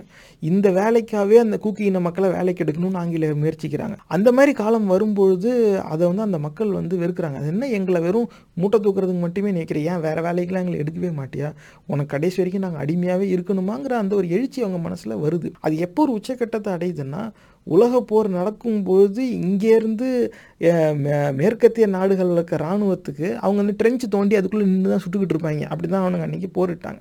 அந்த ட்ரெஞ்சு தோன்றதுக்கு இங்கேருந்து தான் ஆளுங்களை கூப்பிட்டு போயிருக்காங்க லேபர். எப்படி அவன் சண்டை போட்டிருக்கான்? சண்டை கூட சொந்தமாக அவங்க போட்டது கிடையாது, அடுத்தவங்க உழைப்பில் தான் அவனுங்க சண்டையை போட்டிருக்காங்க. அந்த ட்ரெஞ்சு தோன்றதுக்கு இங்கேருந்து போயிருக்காங்க. அதில் இங்கேருந்து கூட்டிகிட்டு போன மக்கள் வந்து அதிகமாக வந்து இந்த கூக்கி இன மக்களை தான் கூப்பிட்டு போயிருக்காங்க. ஒரு காலம் வரைக்கும் பொருளாதார அடிமைகளாக இருந்தாங்க. எல்லா கூட்டத்துலேயும் இந்த நலிந்த சமூகங்களில் பொருளாதார அடிமைன்னு இருப்பாங்க. அவங்க வந்து காசு தூக்கி போட்டால் அவங்க சொந்த கூட்டத்தையே வந்து விற்றுருவாங்க. இப்போ இன்னைக்கு தேதியில் திருமாவளவன் மேலே அந்த ஒரு குற்றச்சாட்டு வந்துருச்சு, அதான் உண்மை.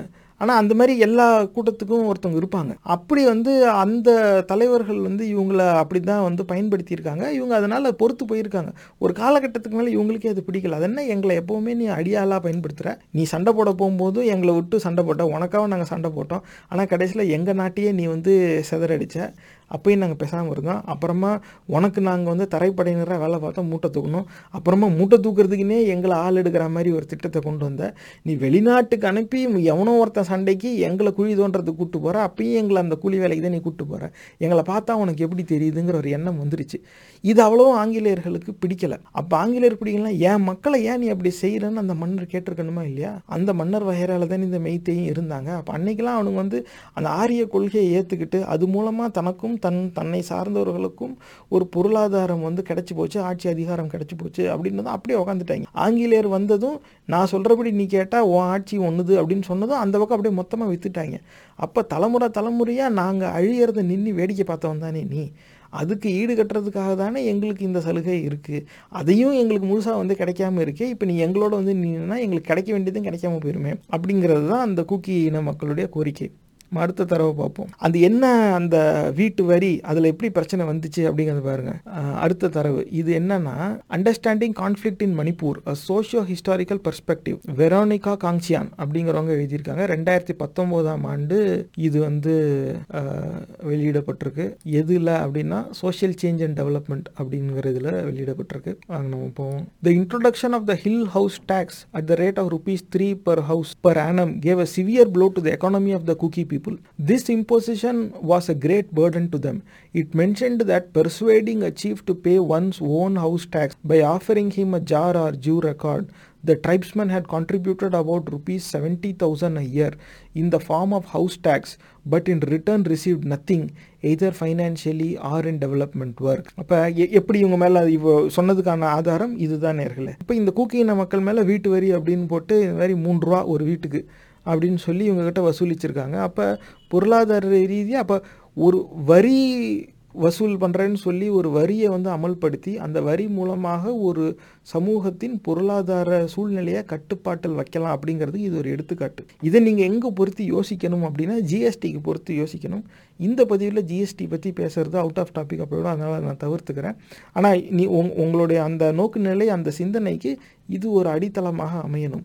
ஒரு வகையான வரியை வந்து திணிச்சு ஒரு சமூகத்தை எப்படி அடிமைப்படுத்தலாம் அப்படிங்கிறதுக்கு இது ஒரு சின்ன எடுத்துக்காட்டு. வீட்டுக்கு வரி அப்படின்னு சொல்லி பெரிய தொகையாக போட்டுடுறான்.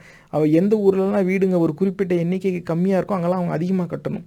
அப்போ அதுலேருந்து தப்பிக்க அவங்க என்ன செய்யணும், பக்கத்து ஊரில் போய் ஒன்னோட ஒன்று சேரணும். அப்போ இந்த வரியிலேருந்து தப்பிக்கிறேன்னு சொல்லியே அங்கங்கே இருக்கிற இந்த மண்ணின் மைந்தர்கள் எல்லாம் ஒரு இடத்துல வந்துடுவாங்க. அப்போ ஒரே தெரு இது மட்டும் தாண்டா அப்படின்னு நினச்சிட்டாக்க அங்கே மட்டும் ரோடு போன வேண்டாம், அங்கே மட்டும் கரண்ட் கொடுக்க வேண்டாம், அவ்வளோதான் நமக்கு கிடைக்குதில்ல. அவனுக்கு கிடைக்கக்கூடாதுங்கிற எண்ணம் இருக்கிறவனுக்கு அவனுடைய எதிரி எல்லாரும் ஒரு இடத்துல இருக்கிறது தான் எனக்கு வசதியாக இருக்கும். பல இடத்துல இருந்தால் இங்கே கொடு இங்கே கொடுக்காத, இங்கே கொடு இங்கே கொடுக்காதான்னு இருக்கும். ஒரு மாவட்டத்தில் ஏன் ஆளுங்க இருப்பாங்க, நான் அவங்களுக்கு சாதகமாக சிந்திப்பேன். இன்னொரு மாவட்டத்தில் எனக்கு பிடிக்காதவங்க நிறைய பேர் இருப்பாங்க.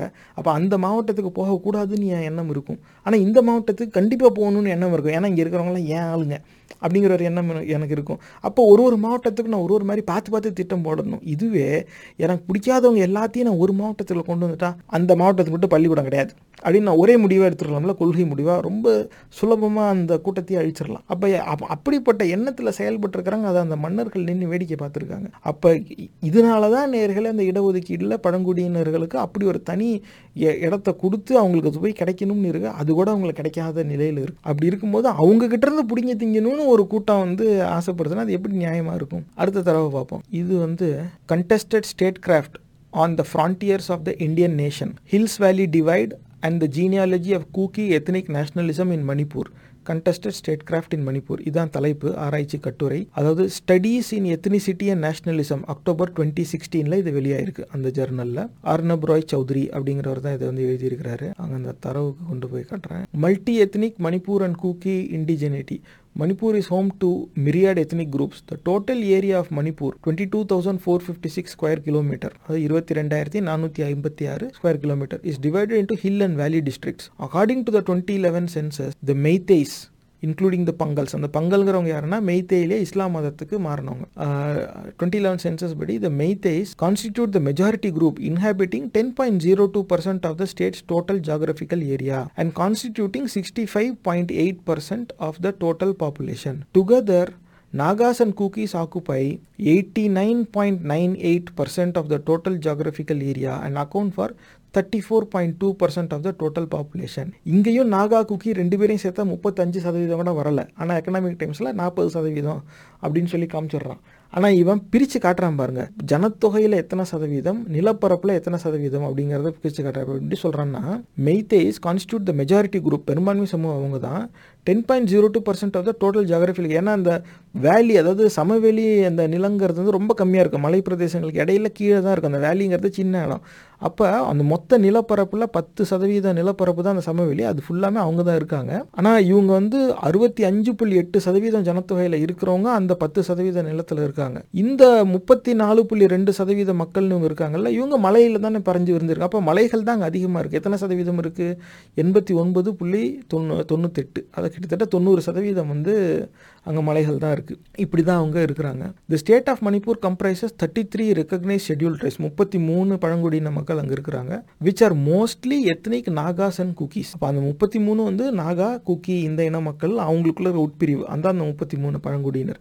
இதுக்குள்ளே இப்போ மெய்த்தே எங்களையும் சேரு அப்படின்னு சொல்லி அவன் வரான். அப்போ எவன் 65.8% ஒரு அங்கமாக இருக்கிறானோ அவன் வந்து இந்த 34.2க்குள்ளே வர பார்த்துக்கிட்டு இருக்கான். அதை எப்படி ஒரு வகைப்பாடு வைக்கிறாரு? The non tribe Meitei community is concentrated in 4 plains valley districts: Bishnupur, Imphal East, Imphal West and Thoubal, and are surrounded by Nagas and Kukis who reside in the remaining 5 hill districts: Churachandpur, Chandel, Senapati, Tamenglong, Ukhrul.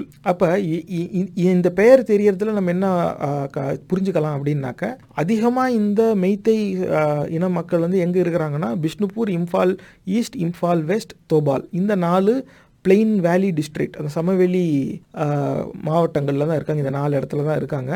ஆனால் இந்த நாகாஸ் அண்ட் குக்கீஸ், இந்த பழங்குடியின மக்கள் எங்கே இருக்காங்கன்னு கேட்டால் சூராசந்த்பூர், சந்தேல், சேனாபதி, தாமேங்லாங், உக்ரூல். இப்போ இந்த பெயரை வச்சு நம்ம என்ன செய்யலாம்னாக்கா, நீங்கள் போய் கூகுளில் போய் தேடுங்க, சூராசந்த்பூர், சந்தேல், சேனாபதி, உக்ரூல், இந்த இடத்துல கலவரம் நடக்குதா அப்படின்னு பாருங்கள்.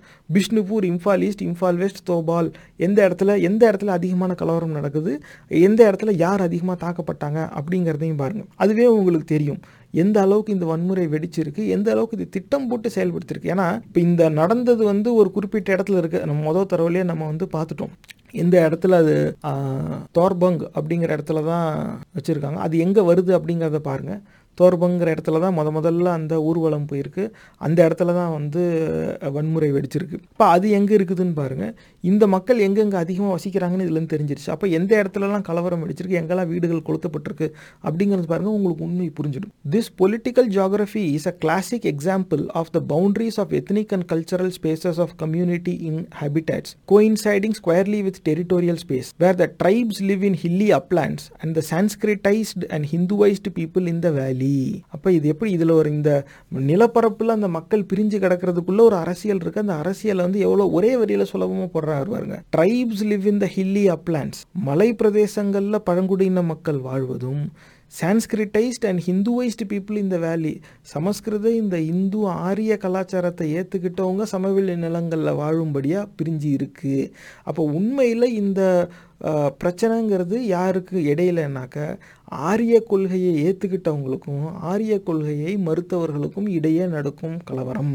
அதில் இந்த ஆரிய கொள்கையை ஏற்றுக்கிட்டவங்க ஆரிய கொள்கையை மறுத்தவங்க எந்த பிரிவில் இருக்காங்களோ அந்த பிரிவிலேயே இவங்களும் போய் உக்காந்துட்டு சாப்பிடுவாங்க அப்படின்னு இவங்க ஆசைப்பட போய் அவங்க வந்து அதுக்கு எதிர்கருத்து தெரிவிக்க இந்த பிரச்சனை வருது. ஆனால் இப்போ வரைக்கும் இந்த ஊர்வலம் நடக்கும்போது அவங்க தான் வந்து அடித்தாங்க அப்படிங்கிறது எந்த இடத்துலையும் நிரூபணம் ஆகலை. இதுவும் ஒரு சந்தேகத்தை எழுப்புது. எனக்கு இருக்க சந்தேகம் என்னென்னா, மதவெறி கூட்டம் இந்த மாதிரி ஒரு சூழ்நிலை இவனுங்களே உருவாக்கிடுவாங்க. இவனுங்களே ட்ரெயினை கொளுத்தி விட்டுவிட்டு அதுக்கப்புறம் ஆயிரக்கணக்காக ஓட விட்டு வெட்டுவாங்க. அதே மாதிரி தான் இங்கேயே செஞ்சுருக்காங்க அப்படிங்கிறது என்னுடைய சந்தேகம். இதை வந்து உறுதி நான் இன்னும் செய்யலை. ஆனால் இதை நடக்கிறது என்ன நடந்திருக்குன்னு பார்க்கும்போது எனக்கு நிஜமாகவே இதுதான். ஏன்னா மதவெறி கூட்டத்தோட வரலாறு அப்படி, எந்த இடத்துலையும் அவனுங்க எதையும் நியாயமாக பேசி போராட்டம் நடத்தினதா கிடையாது.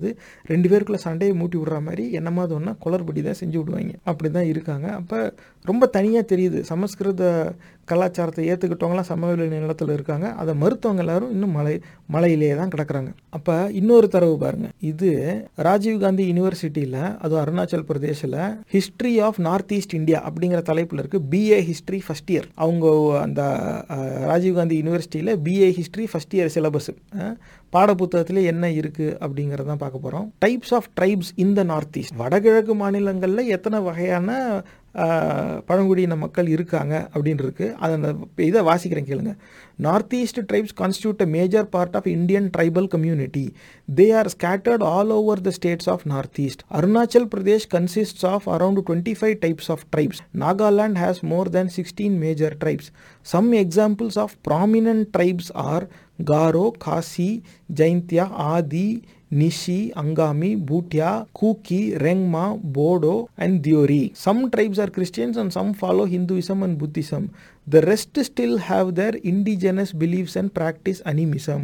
மறுபடியும் படிக்கிறேன் கேளுங்க. Some tribes are Christians and some follow Hinduism and Buddhism. The rest still have their indigenous beliefs and practice animism. அத முதல்ல இவங்க பல பழங்குடியின மக்கள் பேரை எடுத்துக்காட்டுக்கு சொல்கிறாங்க. அந்த எடுத்துக்காட்டு சொல்ல ரொம்ப பிரபலமாக தனியாக தெரிகிற அந்த பழங்குடியின மக்கள் கூட்டம் எதுங்க முதல்ல கூக்கி வராங்க. இதில் மெய்த்தை வரல. எண்ணிக்கையில் அதிகமாக இருக்கிறாங்க மெய்த்தை. இதுதான் கவனத்துக்கு கொண்டு வர விரும்புகிறது.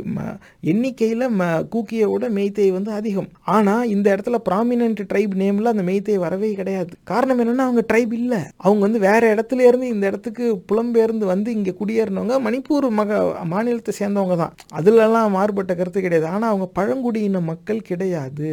அவங்க மலைவாழ் மக்கள் கிடையாது. இந்த இடத்துல ப்ராமினன்ட் ட்ரைப்ஸில் கூக்கி அதுக்கு அடுத்தது பாருங்கள். Some tribes are Christians and some follow Hinduism and Buddhism. ஒரு சில பழங்குடியின மக்கள் கிறிஸ்தவ மதத்துக்கு போயிட்டாங்க. ஒரு சிலர் இந்து மதம் பௌத்த மதம்னு இருக்காங்க.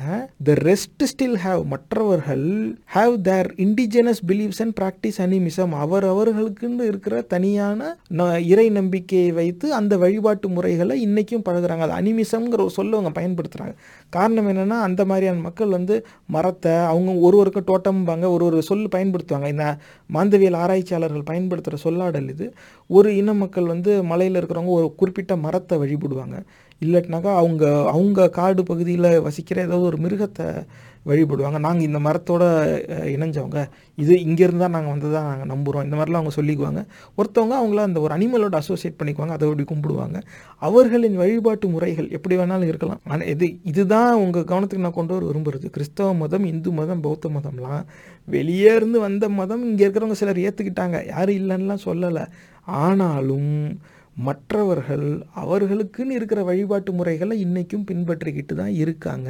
ஆக நேர்களே, மறுபடியும் இது உறுதி செய்யப்படுது. எது? வழிபாட்டு முறைகள் என்பது அனைத்து இனங்களுக்கும் அவர்கள் வாழ்வியலிலே இருக்கிற ஒரு அங்கம். அதில் சாமின்னு அவன் எதையோ நம்புகிறான், அவன் எதையோ கும்பிட்றான். ஆனால் அவன் சாமி கும்பிட்ற பழக்கத்துக்கு அவன் பெயர் சூட்டி அந்த அடிப்படையில் தன்னை அடையாளப்படுத்திக்கல, தன் மொழியின் அடிப்படையில் தான் தன்னை அடையாளப்படுத்திக்கிறான். இதுதான் நீங்கள் கவனத்துக்கு கொண்டு வரணும் இந்த இடத்துல. அப்போ ஹிந்துங்கிறது இங்கே பூர்வ குடிகளுடைய மதம்லாம் கிடையாது, ஆரிய வந்தேரிகள் கொண்டு வந்த மதம். அடுத்த தடவை பார்ப்போம். இப்போ இந்த ஆதிக்க நிலையில் இருக்கிறவங்க மதவெறி கூட்டம் அதிகமாக என்ன சொல்லுவாங்கன்னா, ராணா பிரதாப்போட பஞ்சமர்கள் சண்டையிட்டாங்களே, அப்போ ஜாதி வித்தியாசம்லாம் எங்கே போச்சு அப்படிம்பாங்க. அதாவது பஞ்சமர்களே மன்னர்களோட சத்திரியர்களோட சேர்ந்து சண்டை போட்டிருக்காங்க. சத்திரியாவும் பஞ்சமாவும் தீண்டத்தகாதவர்கள், இவங்க சண்டை போட இவங்க ஒருத்தரை சேர்த்துக்கல அப்படின்னு எப்படி சொல்லலாம் அப்படின்னு நம்ம அப்படியே நம்மளுடைய அந்த வாதத்தையே முறியடிக்கிற மாதிரி ஒன்று சொல்லுவாங்க. ஆனால் அதில் கொஞ்சம் நிதானமாக சிந்திச்சாவே உண்மை என்னன்னு புரிஞ்சிடும். ராணா பிரதாப் இருக்காரா, ராணா பிரதாப்போட பஞ்சமர்கள் போய் சண்டை போட்டாங்களா? பஞ்சமர்களுக்கு பஞ்சமர்கள்னு பேர் சூட்டுன அந்த புண்ணியவன் யாரு? அந்த வந்தேரி முண்டை யாரு? இப்போ தெரிஞ்சாகணும். நீ சொல்லலைல்ல, நீ பஞ்சமர்னு பேர் வைக்கல, உன் கொள்கை பேர் வைக்கல, நீ எட்டன்னு யாருன்னு காட்டுப்ப. இந்த மண்ணின் மைந்தனை பஞ்சமான்னு சொன்னவன் எவன்?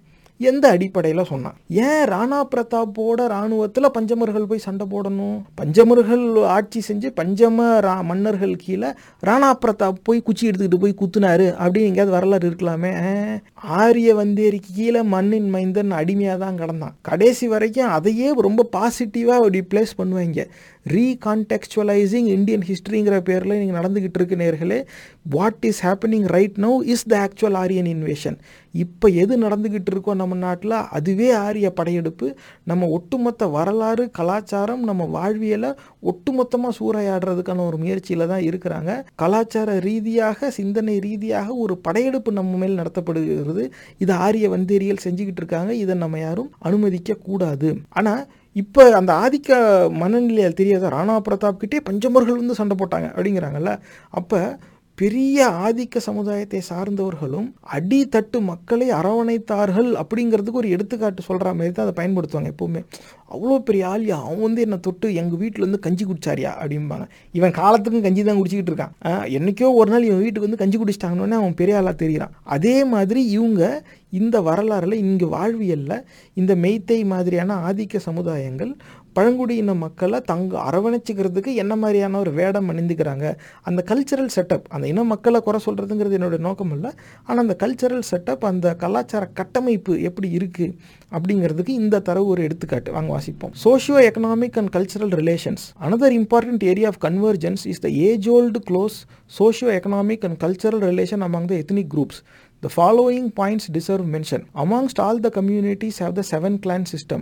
In many social ceremonies and festivals of the Meiteis, there is ample space for the hill tribal communities. For example, in the Meitei king's coronation ceremony, Fambal Tongba, it is imperative that the king and the queen wear Naga costumes. The traditional Meitei Yumjao, or the great house, the original residence of the Meitei king, is made in the Naga style. In the Lai Auba festival, the most important traditional festival of the Meitei, the enactment of the romantic episode of the meeting of the god Nongpok Ningto and his lady love, goddess Pantoibi, dressed in Thangpul Naga costumes, is essential. In the marriage ceremony of the Meiteis, the use of Leirum Fee, a Naga shawl, is indispensable. Without it, no marriage is incomplete.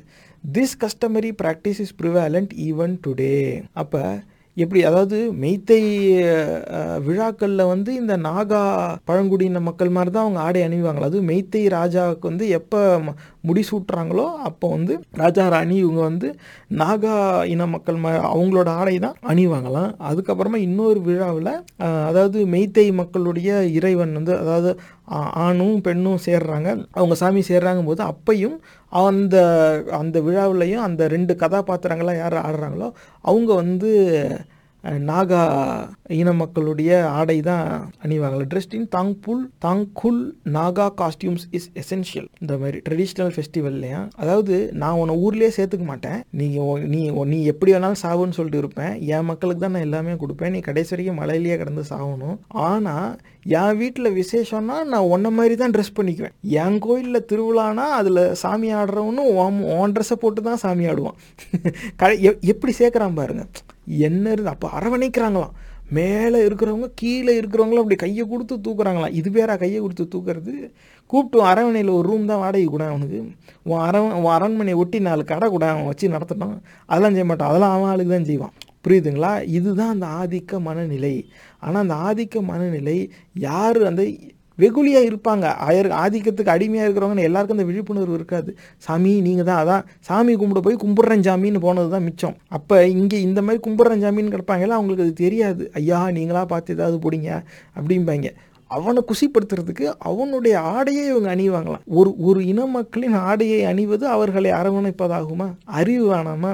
ஆனால் இதுதான் வச்சுருக்காங்க. யார்? இந்த மெய்த்தே இன மக்கள் தான் வச்சுருக்காங்க. எப்படிலாம் இருக்குது பாருங்க. இது எதுலேருந்து வருதுன்னா, விவேகானந்தா இன்டர்நேஷ்னல் ஃபவுண்டேஷன் அப்படின்னு இருக்கு. அகேஷனல் பேப்பர் ஜூன் 2016 வந்திருக்கு. Ethnic conflict and harmonisation, study of Manipur அப்படின்னு சொல்லி ஒரு இது அதில் தான் இப்போ வெளியாயிருக்கு.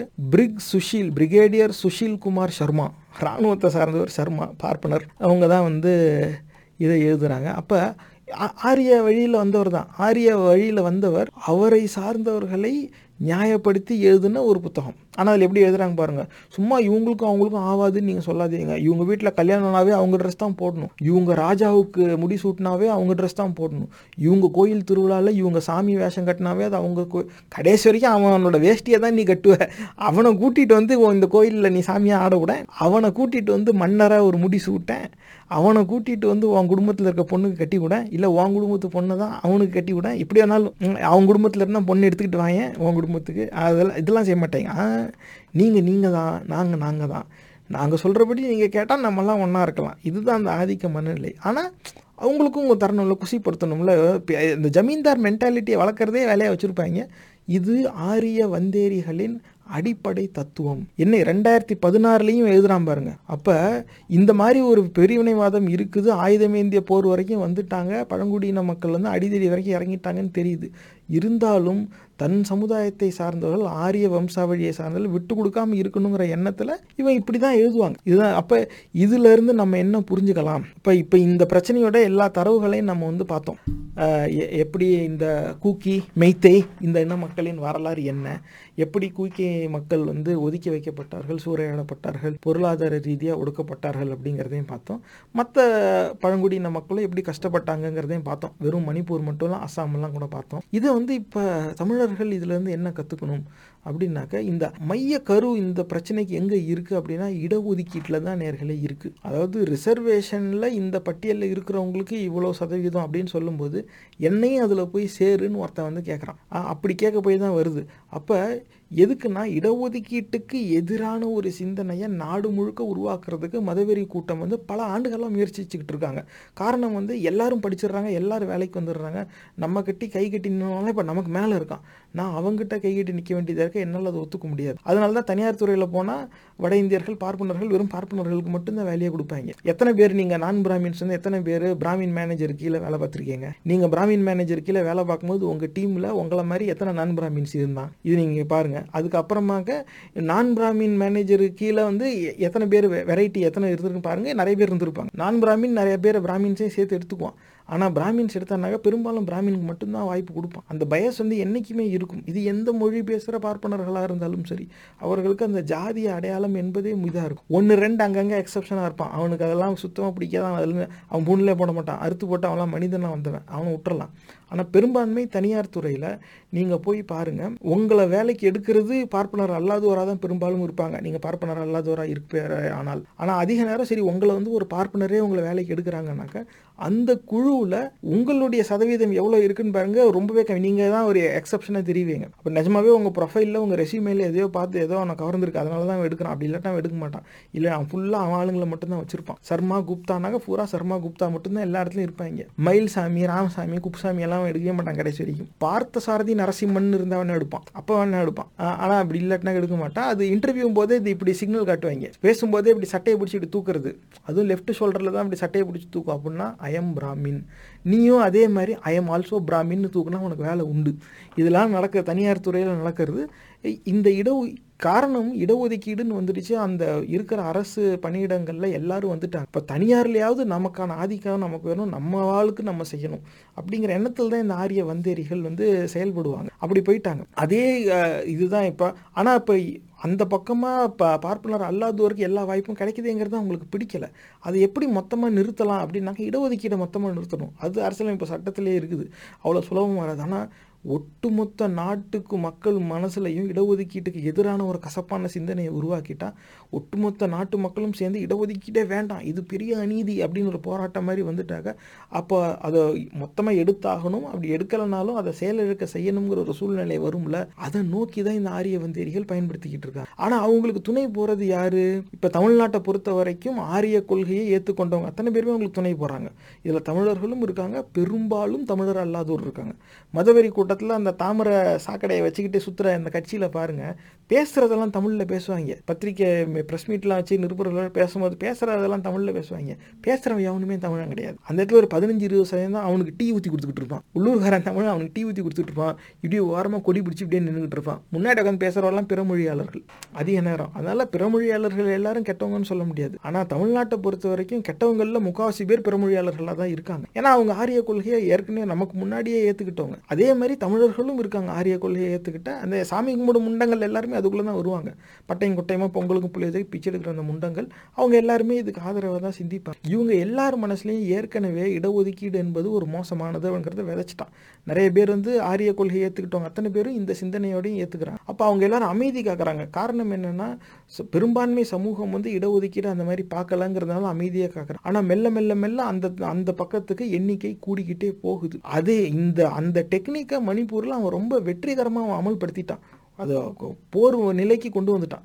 ஒருத்தர் வீடுகளை கொளுத்திக்கிட்டு உயிர் சேதமாகிற அளவுக்கு சண்டை போடுற அளவுக்கு போயிடுச்சு. அடிப்படையில் இடஒதுக்கீடு. இப்போ என்ன ஆகுதுன்னா, எனக்கு கொடுன்னா அவனுக்கு கொடுக்காத, எனக்கு கொடுக்காதுன்னு சொல்ல நீ யார் அப்படின்னு சொல்லி போய் சண்டை போடுறான். இது எப்படி ஒரு சூழ்நிலை உருவாக்குதுன்னா, மற்ற சமுதாயங்கள் இருப்பாங்கள்ல, மெய்த்தை கூக்கி இல்லாமல் மற்றவங்க இருப்பாங்களே, ஏன்டா இப்படி சண்டை போடுறீங்க, இந்த ரிசர்வேஷன் இருக்கிறதுனால தானடா சண்டை, இந்த ரிசர்வேஷனை வேணாண்டா படா தேவையே இல்லைடா அதெல்லாம் அப்படிங்கிற ஒரு நிலைக்கு அந்த ஒட்டுமொத்த ஜனத்தொகையையும் சிந்தனை அளவில் தள்ளணுங்கிறது தான் இந்த ஆரிய வந்தேரிகளின் நோக்கம். அதில் அவங்க பாதி வெற்றி அடைஞ்சிட்டான். இரு குழுக்களுக்கு இடையே சண்டையை உருவாக்கிட்டான். இப்போ இவனுக்கு வேணுங்கிறான், அவன் அவனுக்கு கொடுக்க கூடாதுங்கிறான். அப்போ இதுக்கு இடையில எவனா ஒருத்தன் எப்படி கும்மி அடிப்பான்னு தெரியாது. அதே மாதிரியான நிலை இங்கே தமிழ்நாட்டிலேயே நிறைய இன்ஃப்ளெக்ஷன் பாயிண்ட் ஒன்றுக்கு மேலே இருக்குது. ஒன்று இங்கே பல ஆண்டுகளாக இடஒதுக்கீடை எஸ்சி எஸ்டி பிரிவை சார்ந்தவர்கள் மட்டும் அநியாயமாக வளர்றாங்க அப்படிங்கிற ஒரு எண்ணத்தை உருவாக்கி வச்சுட்டாங்க. அது ஒன்று. ஆன்டை தலித் ஒப்பீனியனுக்கு ரிசர்வேஷன் பயன் ஆயிடுச்சு. இப்போ சமீப காலமாக அந்த வன்னியர் உள் ஒதுக்கீடு அப்படிங்கிற ஒரு குரலியத்தையும் ஆரம்பிச்சிருக்காங்க. இது அதிக நேரம் அந்த பாமக அந்த மாங்கொட்டை ஆதரவாளர்கள் அதை தனியாக கையில் எடுத்துட்டாங்க. வன்னியர்கள் அந்த மொத்தமாக எம்பிசின்னு ஏற்கனவே இருக்கிற எம்பிசியை நீ முழுசாக பயன்படுத்தினியான்னு பார்க்கணும். எண்ணிக்கையில் எப்படி அவங்க தான் அதிகமாக இருக்காங்கன்னா அதிகமாக எம்பிசியில் அவங்களுக்கு தான் கிடைக்க போகுது, அது ஒரு விஷயம். ஆனால் அந்த எம்பிசியில் இப்போ 109 ஜாதிகள்னு வச்சுக்கோங்களேன். அதில் 68 ஜாதிகள் சீர்மரபினர், அந்த டிஎன்டி டிஎன்சி, அவங்க தான் அந்த முக்குளத்தோர் அந்த இதில் போயிடுவாங்க.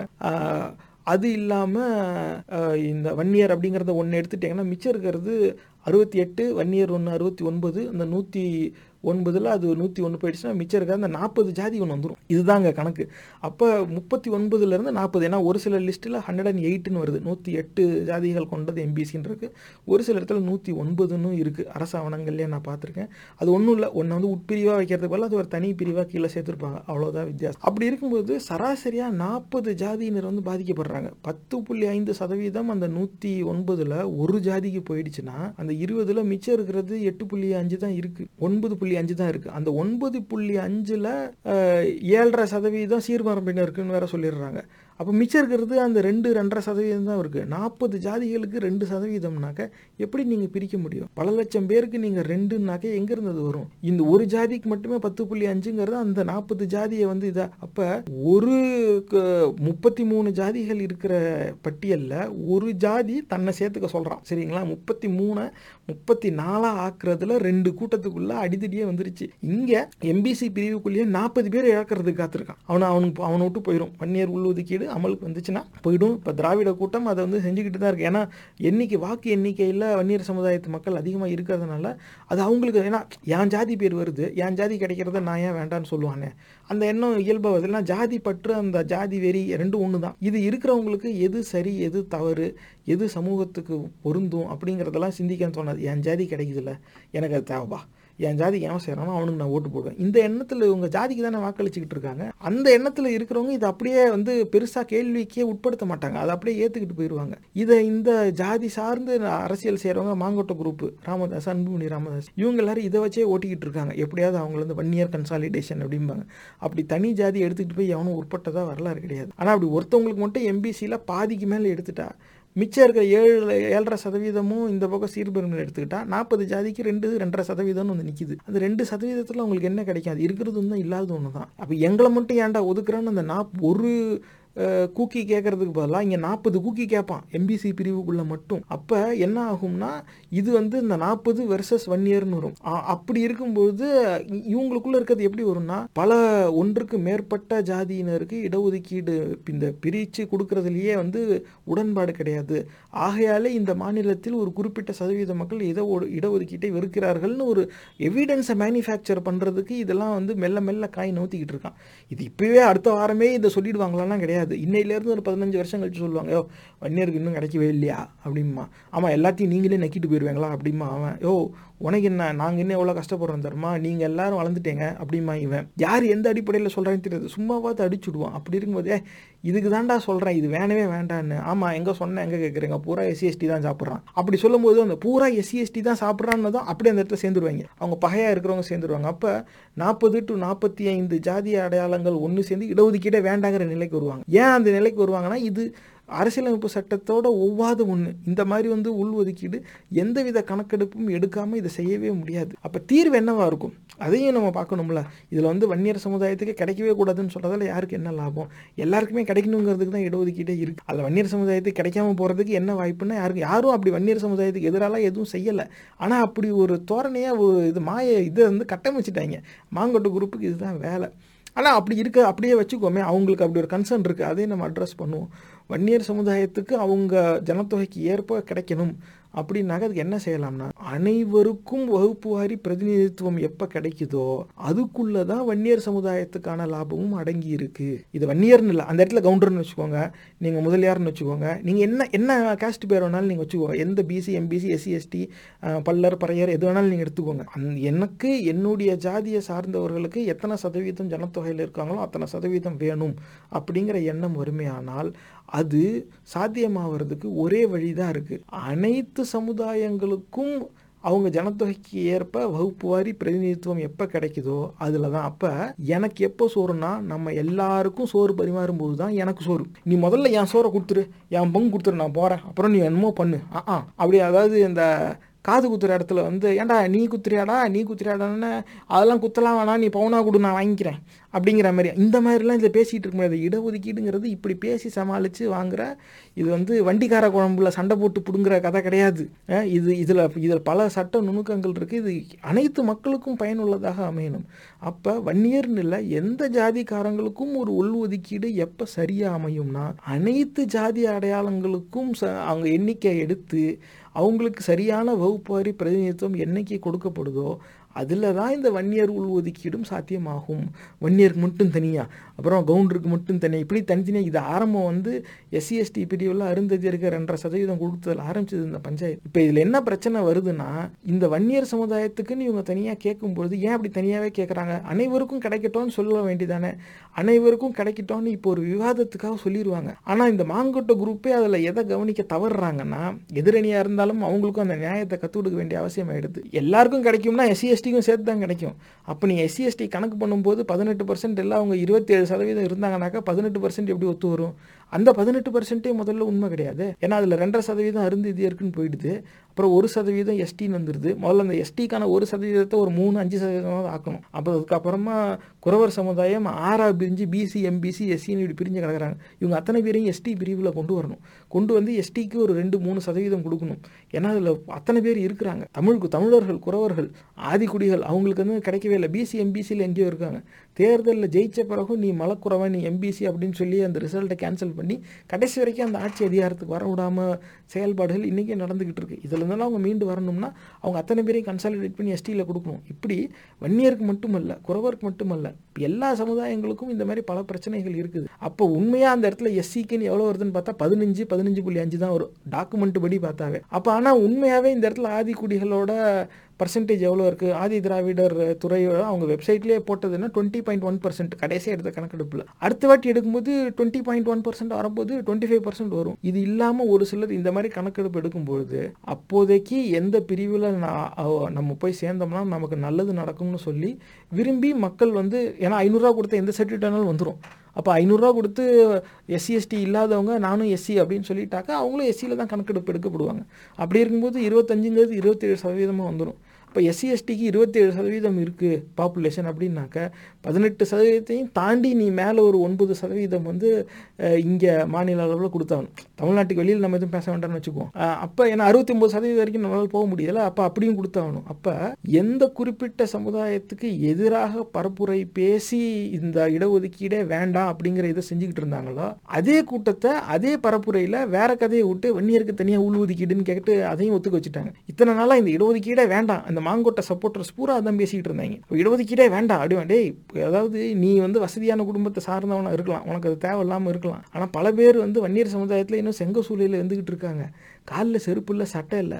அந்த பிள்ளைகளை கூப்பிட்டு படிக்க வைங்கடான்னா கூப்பிட்டு மஞ்சள் சாயத்தை பூச்சி சத்ரியன் அப்படின்னு போஸ்ட் எடுத்து ஃபேஸ்புக்கில் போட்டுக்கிட்டு இருக்கீங்க. அந்த பிள்ளைங்கள்லாம் நாளைக்கு உருப்படாதா?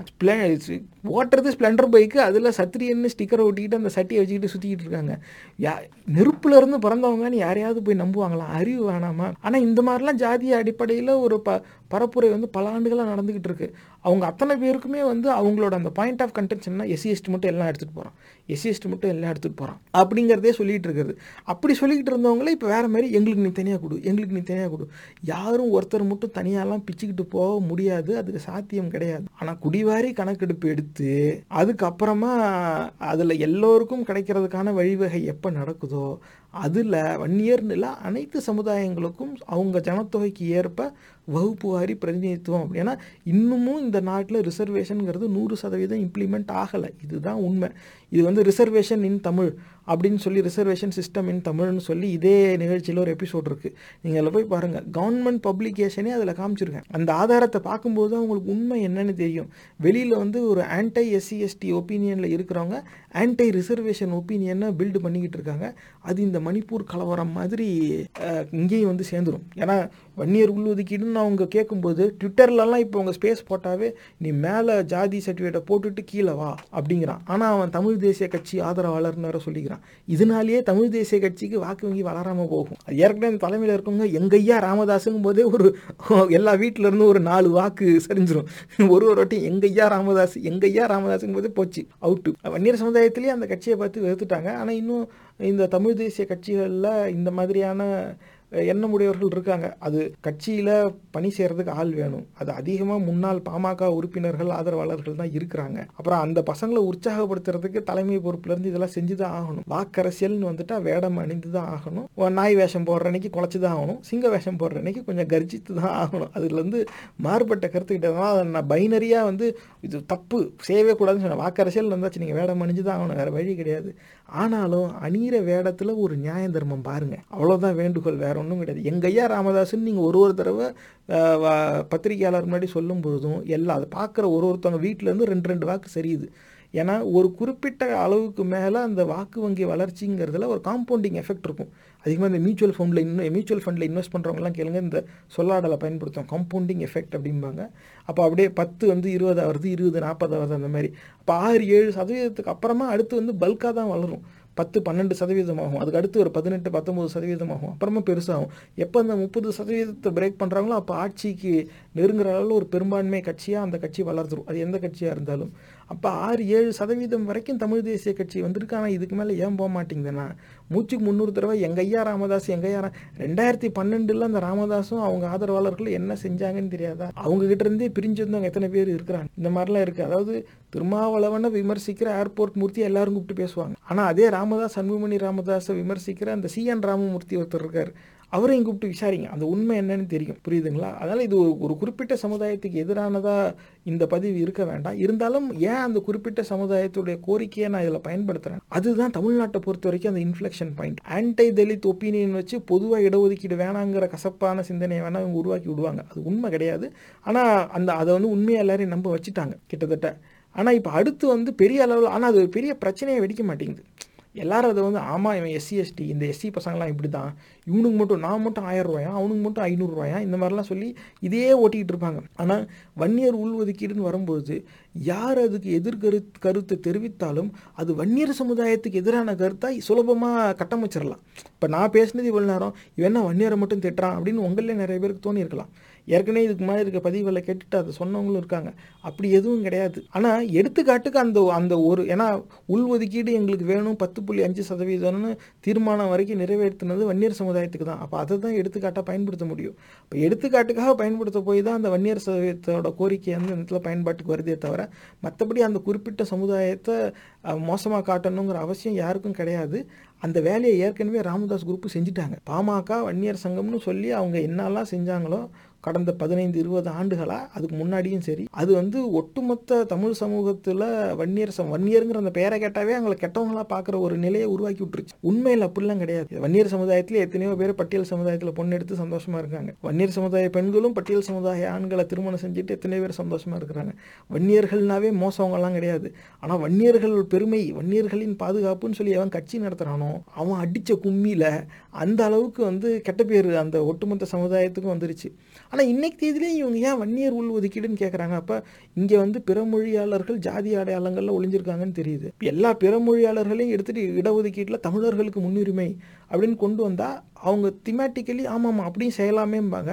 ஆனாலும் வன்னியர் உள்ஒதுக்கீடை விட மாட்டாங்க. காரணம் என்னன்னா, அந்த வன்னியர் உள்ஒதுக்கீடுங்கிறதுல பிறமொழியாளர்களும் அடக்கம். தெலுங்கு வன்னியர் இருக்கான், கன்னட வன்னியர் இருக்கான், மலையாள வன்னியர் இருக்கு. அப்போ இந்த மாதிரிலாம் இருக்கிறாங்க. அப்போ இதில் இந்த சிக்கல்லாம் இருக்குது. அதனால தான் தமிழ் தேசிய கட்சியோட தலைமை பொறுப்பில் இருக்கிறவங்களும் பேசும்பொழுது வன்னியர் உள்ஒதுக்கீட்டுக்கு நீங்கள் என்ன சொல்கிறீங்க, வேண்டான்னு சொல்லிவிட்டா கட்சியில் வேலை பார்க்குறவன் ஓடிவிடும். இப்போ பிடாத வச்சு வேலை வாங்கி ஆகணும், இந்த சிக்கல் ஒன்று இருக்குது. ஆனால் வேணும்னு சொல்லிட்டா அடிப்படை கொள்கையில் சமரசம் செஞ்சுக்கிட்டு தான் ஆகிடும். தமிழர்களுக்கு முன்னுரிமைன்னு இருக்குது. அதனால தான் அவங்க என்ன சொல்லுவாங்க, இது உள்ஒதுக்கீடு வேண்டான்னு சொல்ல மாட்டாங்க, இந்த பக்கம் உள்ஒதுக்கீடு வேணும்னு சொல்ல மாட்டாங்க. ரெண்டுக்கும் நடுவில் நின்று மொழி வாரியாக கணக்கெடுப்பு எடுத்து கொடுக்க வேண்டியது சதவீதங்களுக்கு கொடுக்கட்டும் அப்படின்றாங்க. அப்போ 10.5% தமிழர்கள் எத்தனை பேருன்னு பார்த்து அவங்களுக்கு கிடைக்க வேண்டியது நீ கொடு, தமிழர்கள் கொடுத்தது போக தான் மற்றவங்க. இதுதான் தமிழ் தேசிய சிந்தனை. அதனால் அந்த இடத்துல தமிழ் தேசிய கட்சியுடைய தலைமை பொறுப்பாளர்களுடைய அந்த கொள்கை நிலைப்பாடை நம்ம நியாயமாகவே பார்க்கலாம். காரணம் என்ன, பொதுவாக நான் இப்படி சொல்லிட்டா வன்னியர் ஓட்டலாம் நமக்கு, இப்படி சொல்லிட்டா வன்னியர் சப்போர்ட் நமக்கு, அப்படி நினச்சி பயணிக்கக்கூடாது. மறுபடியும் சொல்கிறேன், இது வன்னியர் சமுதாயத்துக்கு எதிரான விமர்சனம் கிடையாது. வன்னியர் சமுதாயத்துக்கும் உள்ஒதுக்கீடு கிடைக்கணும். ஏழைகள் அங்கேயும் தானே இருக்கிறாங்க. இப்போ இருக்கிற எம்பிசி பிரிவில் அவங்களுக்கு போய் எல்லாருக்கும் கிடைச்சிருச்சானா எல்லாருக்கும் கிடைக்கல. அப்போ கிடைக்கும்படி செய்யணும்னா குடிவாரி கணக்கெடுப்பு எடுத்தாகணும். அந்த குடிவாரி கணக்கெடுப்பு எடுக்கும்போது மொழிவாரி பிரிவினைவாதம் அதில் வரதான் செய்யும். அதில் தமிழ் வன்னியர்களுக்கு முன்னுரிமைன்னு சொல்லி தான் வரணும். அப்படி தான் அப்போ அனைவருக்குமான தீர்வில் தான் வன்னியர்களுக்கான தீர்வு இருக்குது, அனைவருக்குமான தீர்வில் தான் பறையர்களுக்கான தீர்வு இருக்குது, அனைவருக்குமான தீர்வில் தான் பல்லர்கள், முதலியார்கள், கவுண்டர்கள்னு வேறு யார் யாருப்பா எல்லாத்தையும் ஒன்றா சேர்த்துரு. அந்த 383, 400 எத்தனை ஜாதி இருக்கோ அத்தனையும் சேர்த்து அத்தனை பேரோட தீர்வும் அனைவருக்குமான தீர்வில் தான் அடங்கியிருக்கு. எனக்கு மட்டும் இந்த தனியாக கொடு நான் போகிறேன் அப்படின்லாம் கேட்டு வாங்கிட்டு போகிறதுக்கு சட்டத்தில் இடம் கிடையாது. யார் எப்படி சொன்னாலும் அதை நம்பி ஏமாற வேண்டாம். காரணம் என்னென்னா, எவ்வளோக்கு எவ்வளோ நம்ம அதை நம்பி ஏமாறுறோமோ மணிப்பூரோட அதே சூழ்நிலை தமிழ்நாட்டில் வந்துடும். இப்போ நான் இதை சொல்லிட்டேன்ல, இதை வச்சுக்கிட்டு இவன் வன்னியருக்கு எதிராக பேசுகிறான் அப்படின்னு சொல்கிறது, அப்புறம் இவன் என்ன ஜாதி அப்படின்னு கேட்க ஆரம்பிக்கிறது. இதுலேருந்து தான் ஆரம்பிக்கும். இவனுங்களே இப்படி தான் ஒருத்தன் சொல்லுவான். அதுலேருந்து அந்த எண்ணத்தோடைய போக்கே வேறு மாதிரி இருக்கும். இப்போ இவனுங்களை எல்லாத்தையும் போட்டுடுறான்னு. இது வன்னியர் உள்ஒதுக்கீடில் இப்போ கேஸ் போட்டிருக்காங்கல்ல வன்னியர். அப்போ அது எம்பிசி பிரிவில் இருக்கிறவங்களே தானே போட்டிருக்காங்க. அந்த 40 ஜாதியில் இருக்கிறவங்க எவனோ ஒருத்தன் தானே போட்டிருப்பான். அது யாருன்னு தேடுற சூழ்நிலை வரும். நீங்கள் ஆனால் பாருங்கள், அப்போ வரும்போது எந்த ஜாதிகாரனா போட்டது, எந்த கட்சியாக வேணாலும் இருக்கட்டும், எல்லா கட்சியிலும் எல்லா ஜாதிகாரனும் இருக்கிறான்ல, கட்சியை விட்டுருவாங்க. எந்த ஜாதிகாரனை போட்டது அவனுங்களை போட்டு அடுறா, அப்படி ஒரு நிலை வரும். எங்களுக்கு ஒன்று கிடைக்கணும்னா நீ போய் கேஸ் போடுவியா அப்படின்னு சொல்லி இந்த மாதிரி வரும். இப்போ அதுதான் மணிப்பூர்லேயே நடந்துக்கிட்டு இருக்கு. அப்போ வன்னியர் உள்ஒதுக்கீடு என்பது தமிழ்நாட்டை பொறுத்த வரைக்கும் ஒரு இன்ஃப்ளெக்ஷன் பாயிண்ட். அதில் அந்த வன்னியர் உள்ஒதுக்கீடு என்பது தமிழ்நாட்டில் அனைத்து ஜாதிகளுக்கும் அனைத்து சமுதாயங்களுக்கும் ஒரு தீர்வுக்கான ஒரு வழிவகை தான். அடிப்படையில் அந்த சிந்தனை அடிப்படையில் அது எல்லாருக்குமான தீர்வாக அது அமையும். ஆனால் எல்லாருக்குமான தீர்வாக அது முன்னிறுத்தப்பட்டால் தான் அது அப்படி அமையும். அதை விட்டுட்டு வன்னியர் உள்ஒதுக்கீடு ஃபஸ்ட்டு வன்னியர் உள்ஒதுக்கீடு செஞ்சுருப்பா, அப்புறம் மற்றவங்களுக்கு செஞ்சுக்க, இப்படி கிடையாது. செஞ்சால் எல்லாருக்கும் செய்யும்போது தான் உனக்கும் கிடைக்கும். இதுதான் உண்மை. ஆனால் இந்த உண்மையை விட்டுட்டு யாரெல்லாம் வன்னியருக்கு அந்த உள்ஒதுக்கீடை விமர்சிக்கிறாங்களோ அவங்க வன்னியருக்கு எதிராக பேசுகிறாங்க அப்படிங்கிற ஒரு சிந்தனை போச்சுன்னா யார் கேஸ் போட்டாங்கன்னு வரும், கேஸ் போட்டவன் ஜாதி எதுன்னு வரும், அப்புறமா அவனுங்களை தேடி அடிங்கடான்னு வரும். இப்படி எம்பிசிக்குள்ளேயே ஒரு சண்டை வரும் ஒரு காலகட்டத்தில். ஏன்னா எல்லா இடத்துலையும் இப்போ ஹிந்துத்வா பரப்புரையில் வடநாட்டை பொறுத்த வரைக்கும் இஸ்லாமியர்கள் கிறிஸ்தவர்கள் கெட்டவங்களா சித்தரிக்கிறாங்கன்னா, தமிழ்நாட்டை பொறுத்த வரைக்கும் எஸ்சி எஸ்டியை தான் கெட்டவங்களா சித்தரிச்சிருக்காங்க. அப்படி இருக்கும்போது ஒரு காலகட்டத்தில் இந்த பிசி எம்பிசி பிரிவுக்குள்ளே இந்த விவாதம் வளரும். அப்படி வளரும்போது இதுக்கு தான்டா சொல்கிறது, வேணாண்டா அவன் மட்டும் சாப்பிட்டுக்கிட்டு இருக்காள், அதான் நான் அப்போல்லாம் சொல்லிட்டு இருக்கோம், இதை மொத்தமாக நிறுத்து, எனக்கு கிடைக்கல, அப்போ யாருக்குமே கிடைக்க வேண்டாம் அப்படிங்கிற எண்ணம் வரும். அப்போ அது மொத்தமாக நிறுத்துறது இல்லையா அப்படிங்கிற மாதிரி மொத்த சமூகமும் போலரைஸ் ஆகி 2 துருவங்களுக்கு பிரிய ஆரம்பிக்கும். இந்த சூழ்நிலையை தான் இந்த மதவெறி கூட்டம் விரும்புது. அவங்க இதை தான் இங்கே பல ஆண்டுகளாக இங்கே உருவாக்க ட்ரை பண்ணுறாங்க. ஆனால் அது பெருசாக செயல்படுத்த முடியல. ஆனால் மெல்ல மெல்ல அவங்க வெற்றியை நோக்கி பயணிச்சுக்கிட்டு இருக்காங்க. சின்ன சின்ன ஸ்டெப்பாக மேலே வளர்ந்துக்கிட்டு தான் இருக்காங்க. இப்போ மணிப்பூரில் இந்த மெய்த்தை மக்களுக்கும் கூக்கி மக்களுக்கும் இடையே நடக்கும் கலவரம் இடஒதுக்கீட்டின் அடிப்படையில் வந்த மனக்கசப்பு தான். அதுக்கு அடிப்படையில் இருக்கிற அந்த விவாத பொருளே அதுதான். அந்த விவாத பொருள் ஏற்கனவே தமிழ்நாட்டில் பல பரிமாணங்களில் இங்கே உலாவிக்கிட்டு இருக்குது. அப்படி இருக்கும்போது இவங்க எந்த ஆங்கிள் இருந்தாலும் இவன் சண்டையை கிளப்பி விடலாம். பெரிய அளவில் கலவரங்கள் இதே மாநிலத்தில் உருவாயிடும். அந்த கலவரத்துக்கு காரணம் ஏதாவது ஒன்று இருக்கும். அப்போதைக்கு அந்த இடத்துல எவனோ ஒருத்தன் ஒரு கல் விட்டு எறியும், அதை காரணமாக வச்சுட்டு போய் அடிப்பாங்க. ஆனால் உள்ளார உனக்கு ஒரு நாள் வருதுடா, ஒரு காரணம் கிடைச்சா போகுதுடா, உன்னை நான் என்ன பண்ணுறேன் பாடுறேன், இந்த எண்ணம் உள்ளுக்குள்ளே உட்காந்துருக்கும் பாருங்க. அதுதான் ஒரு காலகட்டத்தில் வாய்ப்பு கிடைக்கும் போது வன்முறையாக வெடிக்கும். அந்த மாப் மென்டாலிட்டி தனியாக இருக்கும்போது நான் யாரையும் போய் அடிச்சிட மாட்டேன். ஆனால் என்னை சுற்றி ஒரு 100 பேர் இருந்தால் எப்படி இருக்காங்களா கும்பலாக போய் நான் தைரியம், அப்போ அந்த தைரியம் வந்துடும். அந்த மாப் மென்டாலிட்டி வரும்போது உள்ளுக்குள்ளே அடங்கி இருக்கிற அந்த வெறுப்பு சிந்தனை என்பது வன்முறையாக வெடிக்கும், செயல்பாடாக வெளியே வரும். அப்படி பார்க்கும்பொழுது மணிப்பூரில் மெய்த்தை கூக்கி மக்களுக்கு இடையே இருக்கிற கலவரம் என்பது அந்த இடத்துல அது நடந்துருச்சு. இப்போ இன்னும் இன்னும் ஓடிக்கிட்டு இருக்கு. அதிலேருந்து அவங்க மீண்டு வரணும். ஆனால் அதுக்கான வரலாற்று தகவல் பார்த்தோம். ஆனால் அந்த இடத்துல 2 குழுக்களுக்கு இடையே ஒரே விவாத பொருளில் வச்சே வன்முறை வரைக்கும் வந்துருச்சு. தமிழ்நாடை பொறுத்த வரைக்கும் பல குழுக்களுக்கு இடையே பல்வேறு விதமான விவாத பொருள் இடஒதுக்கீட்டின் அடிப்படையில் இருக்குது, இன்னும் மேலும் உருவாகும். அப்படி இருக்கும் பொழுது மணிப்பூரோட நம்ம ரொம்ப சென்சிட்டிவான ஸ்டேட்டில் ஏற்கனவே இருக்கிறோம். தமிழ்நாட்டில் இந்த மாதிரியான வன்முறை, அதுவும் இடஒதுக்கீட்டின் அடிப்படையில் இருக்கிற வன்முறையை முற்றிலுமாக நம்ம தவிர்த்தாகணும். அதை எப்படி தவிர்த்தாகணும்னா, இடஒதுக்கீட்டை பற்றிய ஒரு விழிப்புணர்வு நமக்கு வந்தாலே போதும். இது ஸ்டெப் 1. அதுக்கப்புறமா இந்த மாதிரி கலவரம் நடக்கும்போது இந்த கலவரத்துடைய பின்னணி என்ன அப்படின்னு பார்த்து, அந்த தகவலோட உண்மை என்னன்னு நம்ம புரிஞ்சுக்க பார்த்து, வரலாற்று பின்னணி என்னங்கிறத நம்ம தரவுகளையும் பார்த்துட்டாக்கா யார் கேட்குறது சரி, யார் கேட்குறது தப்புங்கிறதுல ஒரு புரிதல் வந்துடும். இப்போ மெய்த்தை மக்களுக்கு தீர்வே கிடையாதா? அவனுக்கு நோ சொல்லியாச்சுனாக்கா அவன் கேட்குறான், அப்படி இல்லைன்னாக்கா அப்புறம் அவன் வருத்தப்படுவானே. அவனுக்கு என்ன செய்யலாம்னா, அந்த மக்களுக்கு என்ன செய்யலாங்கிற ஒரு கேள்வியை கேட்டு அதை நோக்கி ஆராய்ச்சி பயணிக்கணும். இருக்கிறவங்ககிட்ட இருந்து பிடுங்கி கொடுக்கறதுல எப்படி நியாயமாக இருக்க முடியும்? அவர்களுக்குன்னு வேற என்ன? அப்போ அந்த இடத்துல குடிவாரி கணக்கெடுப்புங்கிறது எடுத்து ஆகணும்ல. இது எல்லா மாநிலங்கள்லையும் வந்துக்கிட்டு இருக்கு. அங்கே சுற்றி இங்கே சுற்றி குடிவாரி கணக்கெடுப்புன்னு வரும். பிரச்சனை என்னன்னாக்கா, குடிவாரி கணக்கெடுப்பு எடுத்தால் பட்டியல் சமுதாயத்தை சார்ந்தவர்களும் இதர பிற்படுத்தப்பட்ட சமுதாயத்தை சார்ந்தவர்களும் பெரும்பான்மையாக வந்துருவாங்க. ஆரிய வந்தேரிகள் சிறுபான்மையாக தெரிய ஆரம்பிச்சிருவாங்க. இது ஒன்று. இது அவங்களுடைய அந்த அடிப்படை கொள்கையை நாடு முழுக்க வீழ்த்திடும். அது இல்லாமல் இந்த மாதிரி குடிவாரி கணக்கெடுப்புன்னு வரும்போது மொழி வாரியான பிரிவினைவாதம்ங்கிறது தவிர்க்கவே முடியாது. அவன் மதர் டங் அந்த இடத்துல டாக்குமெண்ட் ஆயிரும். அப்போ எந்த ஊர், ஏன்னா சத்தீஸ்கட் அப்படின்னு ஒரு ஸ்டேட் இருக்குது, மத்திய பிரதேசில் பிரிஞ்சு போயிட்டாங்க. ஏன் பிரிஞ்சு போனாங்க? சத்தீஸ்கடுன்னு ஏன் பேர் வருது? அந்த மாநிலத்தில் இருக்கிற மக்கள் பேசுகிற மொழி சத்தீஸ்கடி.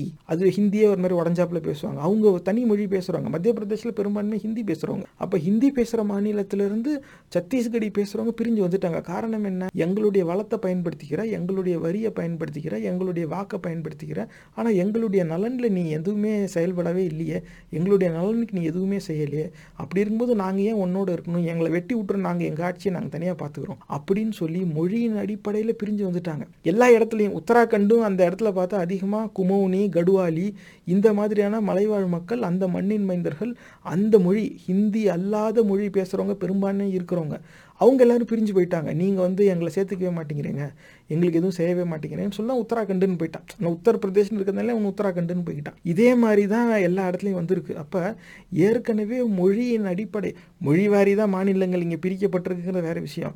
ஆனால் கோச்சிக்கிட்டு பிரிஞ்சு வந்தவனும் மொழியின் அடிப்படையில் தான் அந்த பகைமை இருக்குங்கிறத உணர்ந்து பிரிஞ்சு வந்திருக்கான். இப்போ காஸ்ட் பேஸ்டு சென்சஸ்ன்னு வந்துட்டா மொழியின் அடிப்படையில் மக்கள் எப்படி பாப்புலேஷன் பிரிஞ்சு கிடக்கு அப்படிங்கிற புரிதல் இன்னும் என்ஹான்ஸ் ஆகிடும்.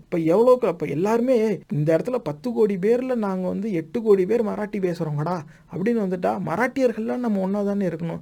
அது என்ன அந்த ஆரிய பார்ப்பனர் சொல்கிறத கேட்டுட்டு நம்ம ஜாதியாக ஏன் ஒன்றா இருக்கணும் இப்படிங்கிற ஒரு எண்ணம் வந்துடும். ஆனால் மராட்டியர்கள் தான் அங்கே பெரும்பான்மையாக இருக்கிறாங்க அப்படின்னா மராட்டியர்கள் என்பது மராட்டாங்கிற கேஸ்ட் கிடையாது, மராட்டி மொழியை தாய்மொழியாக கொண்டவர்கள் அப்படிங்கிற கணக்கெடுப்பில் தான் நீங்கள் கொண்டு வரணும். இந்த மாதிரி கணக்கெடுப்பு எடுத்துட்டா இந்த லாங்குவேஜ் பேஸ்ட் நம்பர்ஸ் வெளியில் வந்துடும்.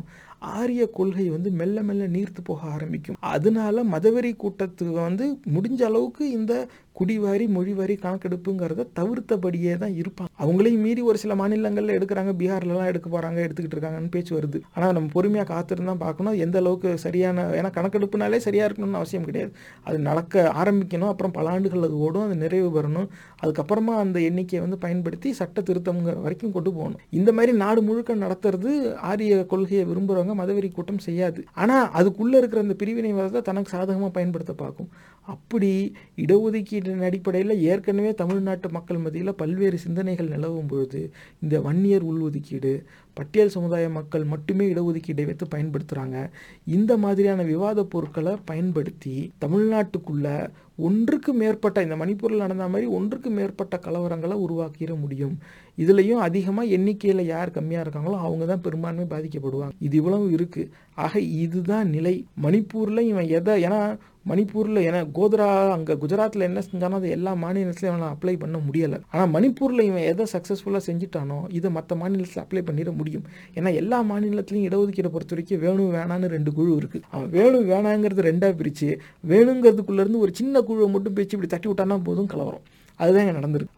அவனுக்கு ஏன் கிடைக்குதுன்னு பல ஆண்டுகளாக சொல்லி ஒரு காலகட்டத்தில் மெய்த்தை எனக்கும் வேணும் அப்படின்னு வந்துருச்சு.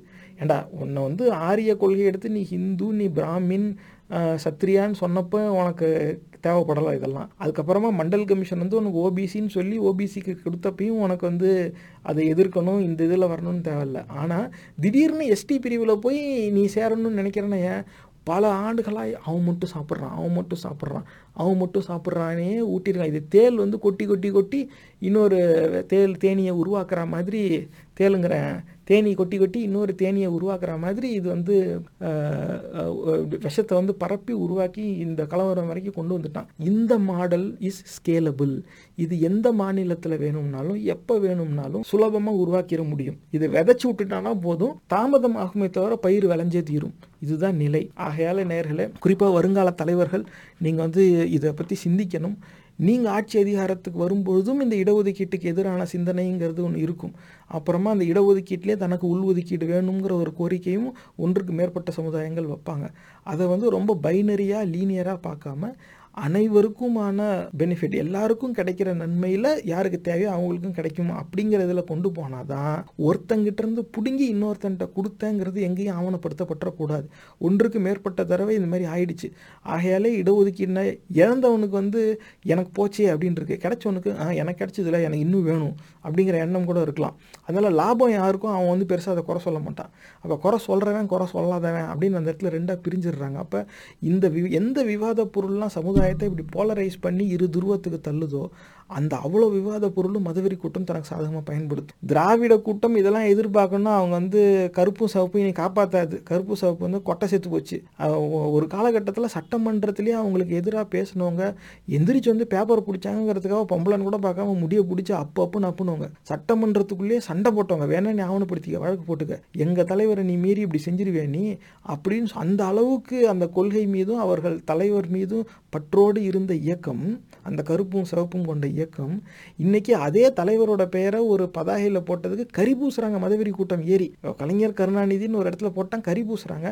ட்விட்டரில் அதை கேலி பண்ணிட்டு இருக்காங்க, சங்கிகள் இப்படி செய்கிறார்கள். டேய், நீ சட்டமன்றத்தில் சண்டை போட்டவன்டா, சட்டகிரியை அடித்து வெளியில் விரட்டினவன்டா. நீ உன் தலைவருக்கு எதிராக பேசுனாங்கன்னு தெரிஞ்சாவே அவன் அந்த ஏரியாவுக்குள்ளே வர முடியாது. அந்த அளவுக்கு கடுமையாக இயங்கின ஒரு இயக்கம் அதே தலைவனோட பெயரை கரி பூசுறான்.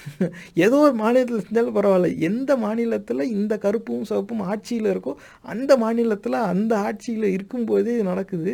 காவல்துறை ஏரியாவை பிடிச்சி இழுத்துக்கிட்டு இருக்கான். அவனை பொறுத்த வரைக்கும் அது ஒரு தர்ணா. அவன் கட்சியில் ஏதாவது ஒரு பதவி கிடைக்குங்கிறதுக்காக செய்வான். நாங்கள் கேரவ் பண்ணோம், நாங்கள் பிளாக் பெயிண்ட் இது பண்ணோம், நேமை டீஃபேஸ் பண்ணோம், இப்படிலாம் ஏதாவது சொல்லிக்குவான். அவனோட ரெஸ்யூமேல போட்டுக்குவாங்க அடுத்த பார்ட்டி போஸ்ட்டுக்கு அவன் அப்ளை பண்ணுறதுக்காக. அவ்வளோதான். ஆனால் அதை ஏன்னு திட்ட கூட இவங்களுக்கு இது இல்லை. ஆக கருப்பு சிவப்பு காப்பாற்றாது, கதை தான் விடும். ஏன்னா அவனுக்கு ரியல் எஸ்டேட்டுக்கு என்ன வன்முறை வேணால் இறங்கலாம், மனை வாங்கணும்னாக்க உயிரை கூட எடுக்கலாம். ஆனால் மக்களை காப்பாற்றுறதுக்கு இறங்கி சண்டை போடுமானா கருப்பும் சிவப்பும் இனி தமிழர்களை காக்காது. அந்த கருப்பும் சிவப்பும் கொண்ட திராவிட சிந்தனை இதற்கு மேல் தமிழர்கள் பயன்படுத்துறது தமிழர்களுக்கே ஆபத்தாக முடியும். இந்த மாதிரி இது வரும்போது அவங்களையும் நம்ம தான் பார்த்துக்கணும்னு பேசுவானே தவிர யாரும் யாரையும் அடிக்கக்கூடாதுன்னு அவன் சொல்லவே மாட்டான். திராவிட கூட்டம் அந்த நிலைக்கு போயிருச்சு. அவங்க நீங்கள் தான், நாங்கள் தான், நாங்கள் சொல்கிறபடி நீங்கள் கேட்டால் நம்மெல்லாம் ஒன்றா இருக்கலாம், இந்த எண்ணத்துக்கு அவங்க வந்துட்டாங்க. ஆகையால் இப்படி ஒரு கலவரம் இங்கே வெடிக்குமே ஆனால் திராவிட இயக்கங்கள் எந்த வகையிலையும் அந்த கலவரத்தை முன்கூட்டி தடுக்க மாட்டாங்க, குறுக்க நிறுத்தவும் மாட்டாங்க. ஆனால் அந்த கலவரம் நடக்கும் பொழுதும் அதில் தன்னுடைய வாக்கு வங்கிக்கு சாதகமான ஒரு நிலைப்பாடை எடுத்தபடியே பயணிப்பாங்க. இப்படிப்பட்ட வன்முறை நடந்து விட்டது, ஐயோ அப்பாவி மக்கள் கொன்று குவிக்கப்பட்டார்களே, இது ஆட்சி அதிகாரத்தின் மீது பெரும் இழக்கு, இது இப்படி சட்ட ஒழுங்கு பிரச்சனை இப்படி அணுக வேண்டும், இது அப்படி இப்படி பேசிக்கிட்டு இருப்பாங்களே தவிர ஏன்டா இப்படி செஞ்சாங்க முட்டா பயிலான்னு அடித்தவனை பார்த்து கேட்க மாட்டான். காரணம் என்னென்னா அடித்தவன் போகிற பிசி எம்பிசியாக இருப்பான். அப்போ பிசி எம்பிசி மக்கள் கொதித்தெழுந்து விடுவார்கள் அப்படின்னு சொல்லி அமைதியாக இருப்பான். இந்த எண்ணத்துக்கு தானே அவங்க பயணிச்சுட்டு இருக்காங்க. ஆக கருப்பும் சிவப்பும் இதுக்கு மேலே அந்த திராவிடம்ங்கிறது தமிழர்களை பாதுகாக்காது. திராவிடம் அல்லாது வேறு அரசியல் கொள்கையை தேடி தான் தமிழர்கள் போகணும். தமிழர்கள் ஆயிரம் வகையான கொள்கையை படித்தவங்க ஏற்றுக்கலாம், அதில் மாறுபட்ட கருத்து இல்லை. ஆனால் அவங்க ஏற்றுக்கிட்டாலும் ஏற்றுக்கலனாலும் தமிழர்களை உள்ளடக்கமாக கொண்ட ஒரு கொள்கை தமிழ் தேசிய கொள்கை. அந்த தமிழ் தேசிய கொள்கையை ஒன்றுக்கு மேற்பட்ட கட்சிகள் இன்னைக்கு பேசிக்கிட்டு இருக்காங்க. கட்சியோட நிலைப்பாடு செயல்பாடுகள்லாம் அங்கங்கே காரணமாக வச்சு அந்த அரசியல் கொள்கையவே புறக்கணிப்பது என்பது அறிவுடைமை ஆகாது. ஆக இடஒதுக்கீட்டின் அடிப்படையில் மணிப்பூரில் எப்படி கலவரம் வந்துச்சோ அதே மாதிரி கலவரம் தமிழகத்திலையும் வர்றதுக்கு வாய்ப்பு மணிப்பூரை விட அதிகமாக இருக்குது. இப்படி ஒரு கலவரம் இங்கே வறுமையானால் திராவிட இயக்கங்கள் அதுக்கு எதிர்மாறாக எதுவுமே செய்யாது. இன்னும் போக தனக்கு வாக்கு வங்கி வரும்னு நினச்சா அந்த கலவரத்தில் இறங்கி அடிக்கவும் விட்டு வேடிக்கை பார்த்துருவான். இவங்களை அடிக்கி விடுப்பா, நாளைக்கு இவங்க நமக்கு ஓட்டு போடுவாங்க அப்படின்னு தெரிஞ்சுட்டாக்கா அந்த அடிக்கி விட்டு வேடிக்கை பார்த்துருவான். அப்படி தானே காலையிலேருந்து மரத்தை வெட்டி போட்டு போய் 3 ஊரில் கலவரம் பண்ணாங்க. எல்லா அதிகாரியும் லீவில் போயிட்டா நின்று வேடிக்கை தானே பார்த்தாங்க. எங்கே போச்சு அவங்க ஐஎஸ்? யாரும் எதுவும் பண்ணலையா? இது ஏற்கனவே நடந்தது. ஆக இன்னொரு வாட்டி அப்படி நடக்கும்பொழுது நின்று வேடிக்கை பார்த்துரும் இந்த திராவிடம். ஆகையால் இதுக்கு மேலே திராவிடத்தை நம்பி பயனில்லை. திராவிட கொள்கையிலெல்லாம் மாறுபட்ட கருத்து இல்லை. சமத்துவம் சார்ந்தது, ஆரியத்துக்கு எதிரானது, மாறுபட்ட கருத்தே இல்லை. ஆனால் அந்த திராவிட கொள்கை முழக்கம் இதெல்லாம் மக்களின் மனமாற்றத்துக்கானது அப்படின்னு ஒரு புறம் வச்சுட்டு இப்போ திராவிட கட்சி எதுக்குடானா பணம் பார்க்குறதுக்குன்னு போயிட்டாங்க. கொள்கை முழக்கமெல்லாம் மனமாற்றத்துக்கு, அப்போ கட்சி எதுக்குன்னா பணம் பார்க்குறதுக்கு இப்படி போயிட்டாங்க. அப்போ அந்த கொள்கை எந்த விதத்துலையும் செயல்பாட்டில் இல்லாத பொழுது இதுக்கு மேல் தமிழர்கள் அதை பிடிச்சிக்கிட்டு பயணிக்கிறது அறிவுடைமை ஆகாது. தமிழர்கள் விரும்பினாலும் விரும்பாவிட்டாலும் தமிழர்களை முன்னிலைப்படுத்தி தமிழர்களை உள்ளடக்கமாக கொண்ட ஒரு அரசியல் கொள்கை தமிழ் தேசிய கொள்கை. அதனால் அதை எல்லாரும் கன்சிடர் பண்ணணும். அதை கன்சிடர் பண்ணி அதை எப்படி நம்ம சரியாக இம்ப்ளிமெண்ட் பண்ணணுங்கிறத நோக்கி போகணும். குறிப்பாக இந்த இடஒதுக்கீடு சார்பான இந்த விவாதங்கள் கலவரமாக வளராமல் இருக்க நம்ம என்ன செய்யணும்னா இடஒதுக்கீட்டு சார்ந்த விழிப்புணர்வை நம்ம வளர்க்கணும். நம்ம முதல்ல அதை பற்றி தெரிஞ்சுக்கணும். அதுக்காகவே இதே நிகழ்ச்சியில் ரிசர்வேஷன் சிஸ்டம் இன் தமிழ் அப்படின்னு ஒரு எபிசோடு இருக்குது. அதில் எல்லா எவிடன்ஸையும் நான் காமிச்சிருக்கேன். இடஒதுக்கீட்டுக்கு எதிரான வாதங்களுக்கு எதிரான ஆதாரங்கள் என்ன இருக்குது, அரசு ஆவணங்களே அதில் நான் காமிச்சிருக்கேன். அதை எடுத்து பாருங்கள். இதை பற்றி நம்ம பேசணும். இந்த மணிப்பூர் கலவரத்தை பற்றியும் நம்ம பேசணும். வருங்கால தலைவர்கள் உங்கள் முன்னாடி வைக்கிற வேண்டுகோள் இதுதான். இந்த மணிப்பூர் கலவரத்தை பற்றி பேசி மக்கள் மத்தியில் இதை பற்றி ஒரு விழிப்புணர்வு வந்துடணும். அந்த இடத்துல என்ன நடக்குது அப்படின்னு கேட்டால் இங்கே வேறு மாதிரியான ஒரு கதையை சொல்லிக்கிட்டு இருக்காங்க. ஊடகங்கள்லையும் வரும்போது இவங்க அது என்ன மாதிரியான ஒரு கருத்து உருவாக்கம் செய்யணும்னு நினைக்கிறாங்களோ அதுக்கேற்றாப்புல அந்த செய்தி எழுதிக்கிட்டு இருக்காங்க. உண்மையில் யாருக்கு போய் சேர வேண்டிய சலுகைகள் போய் சேராமல் இருக்குதோ அவங்க கூடயே ஆண்டு அனுபவிச்சவனும் போய் சேர முயற்சிக்கிறான். அதுக்கு எதிர்கருத்து வந்ததுனால இனி எப்படி எதிர்கருத்து தெரிவிக்கலான்னு சொல்லி தேடி போய் அங்கே கொளுத்திக்கிட்டு இருக்காங்க. பல உயிர்கள் போயிருக்கு. இப்போவும் அங்கே அந்த கொதிநிலையில் தான் இருக்குது அந்த சமூகம். ஆக இந்த மாதிரியான மணிப்பூரில் நடக்கிற இந்த கலவரம் தமிழகத்தில் வர வாய்ப்பு உண்டு. ஆனால் அடிப்படையில் இதுலேருந்து எப்படி நம்ம வெளியே வரலாம்னா ஆரிய கொள்கையை முற்றிலுமாக நம்ம தவிர்க்கணும். முதல்ல குறுக்க கயிறு கட்டின முண்டங்களை எல்லா பூஜைக்கும் பயன்படுத்துறதை நிறுத்துங்க. குறுக்க கயிறு கட்டாமல் கருப்பாக தமிழ்லேயே பூஜை செய்கிறவங்க இருக்கிறனால அந்த உள்ளூர் கோடாங்கியை பயன்படுத்துங்க. அதான் அவனும் பூசாரி தான். இங்கே இருந்த எல்லா ஆலயங்கள்லையும் முதல்ல அவன் தான் பூசை செஞ்சுக்கிட்டு இருந்தான். இது பிற மொழியாளர்களோட ஆட்சி வரும்போது அவன் தான் இவனை விளக்கிட்டு பார்ப்பனர், ஏன்னா அவன் பார்ப்பன அடிமைகள் தான் இங்கே வந்தான். அவன் இருக்கிறவனை மண்ணின் மைந்தர்களை விளக்கிட்டு அவன் பார்ப்பனர்களை கொண்டு வந்தான். அவன் ஒட்டுமொத்தமாக இங்கே இருக்கிற எல்லாத்தையுமே சூறையாடிட்டான். எதை கேட்டாலும் அது அவனுதுங்கிறான். இந்த நிலையில் இருக்குது. இப்போ இங்கே ஏற்கனவே நமக்குன்னு வழிபாட்டு முறைகள் இருக்குது. ஆனால் அதுக்கு பெயர் சூட்டி அதன் அடிப்படையில் நம்ம இன அடையாளத்தை உருவாக்குறதுங்கிறது நம்ம மரபு கிடையாது. ஆகையால் தமிழர்களுக்குன்னு வழிபாட்டு முறைங்கிறது தனி, இந்த இந்துங்கிற அசிங்கம் தனி. அப்போ இந்த ஆரியன் ஹிந்து ஃபிலாசபிங்கிறத எவ்வளவுக்கு எவ்வளோ தமிழர்கள் நாம் தவிர்க்கிறோமோ அவ்வளவுக்கு அவ்வளவு நம்ம ஒற்றுமை பெறலாம், நம்ம சமூகம் நல்லா இருக்கும். அந்த ஆரிய கொள்கையை எங்கெல்லாம் ஏற்றுக்கிட்டாங்களோ அங்கெல்லாம் கலவரம். மெய்த்தைங்கிறவன் ஆரிய கொள்கையை ஏற்றுக்கிட்டான். அதனால தான் இங்கே பிரச்சனையே. பெரும்பான்மை சமூகம் ஆரிய கொள்கையை ஏற்றுக்க போய் தான் இப்போ இந்த கலவரத்துலேயே வருது. இங்கேயும் அதே நிலை தான் நீடிக்குது. ஆக மணிப்பூரில் வந்தது போல் தமிழகத்தில் கலவரம் வராமல் தடுத்தே ஆக வேண்டும். இதற்கு அடிப்படை இடஒதுக்கீட்டை பற்றிய விழிப்புணர்வு வளர்த்திட வேண்டும். எப்படி வளர்க்கிறது சிந்திச்சு பாருங்க.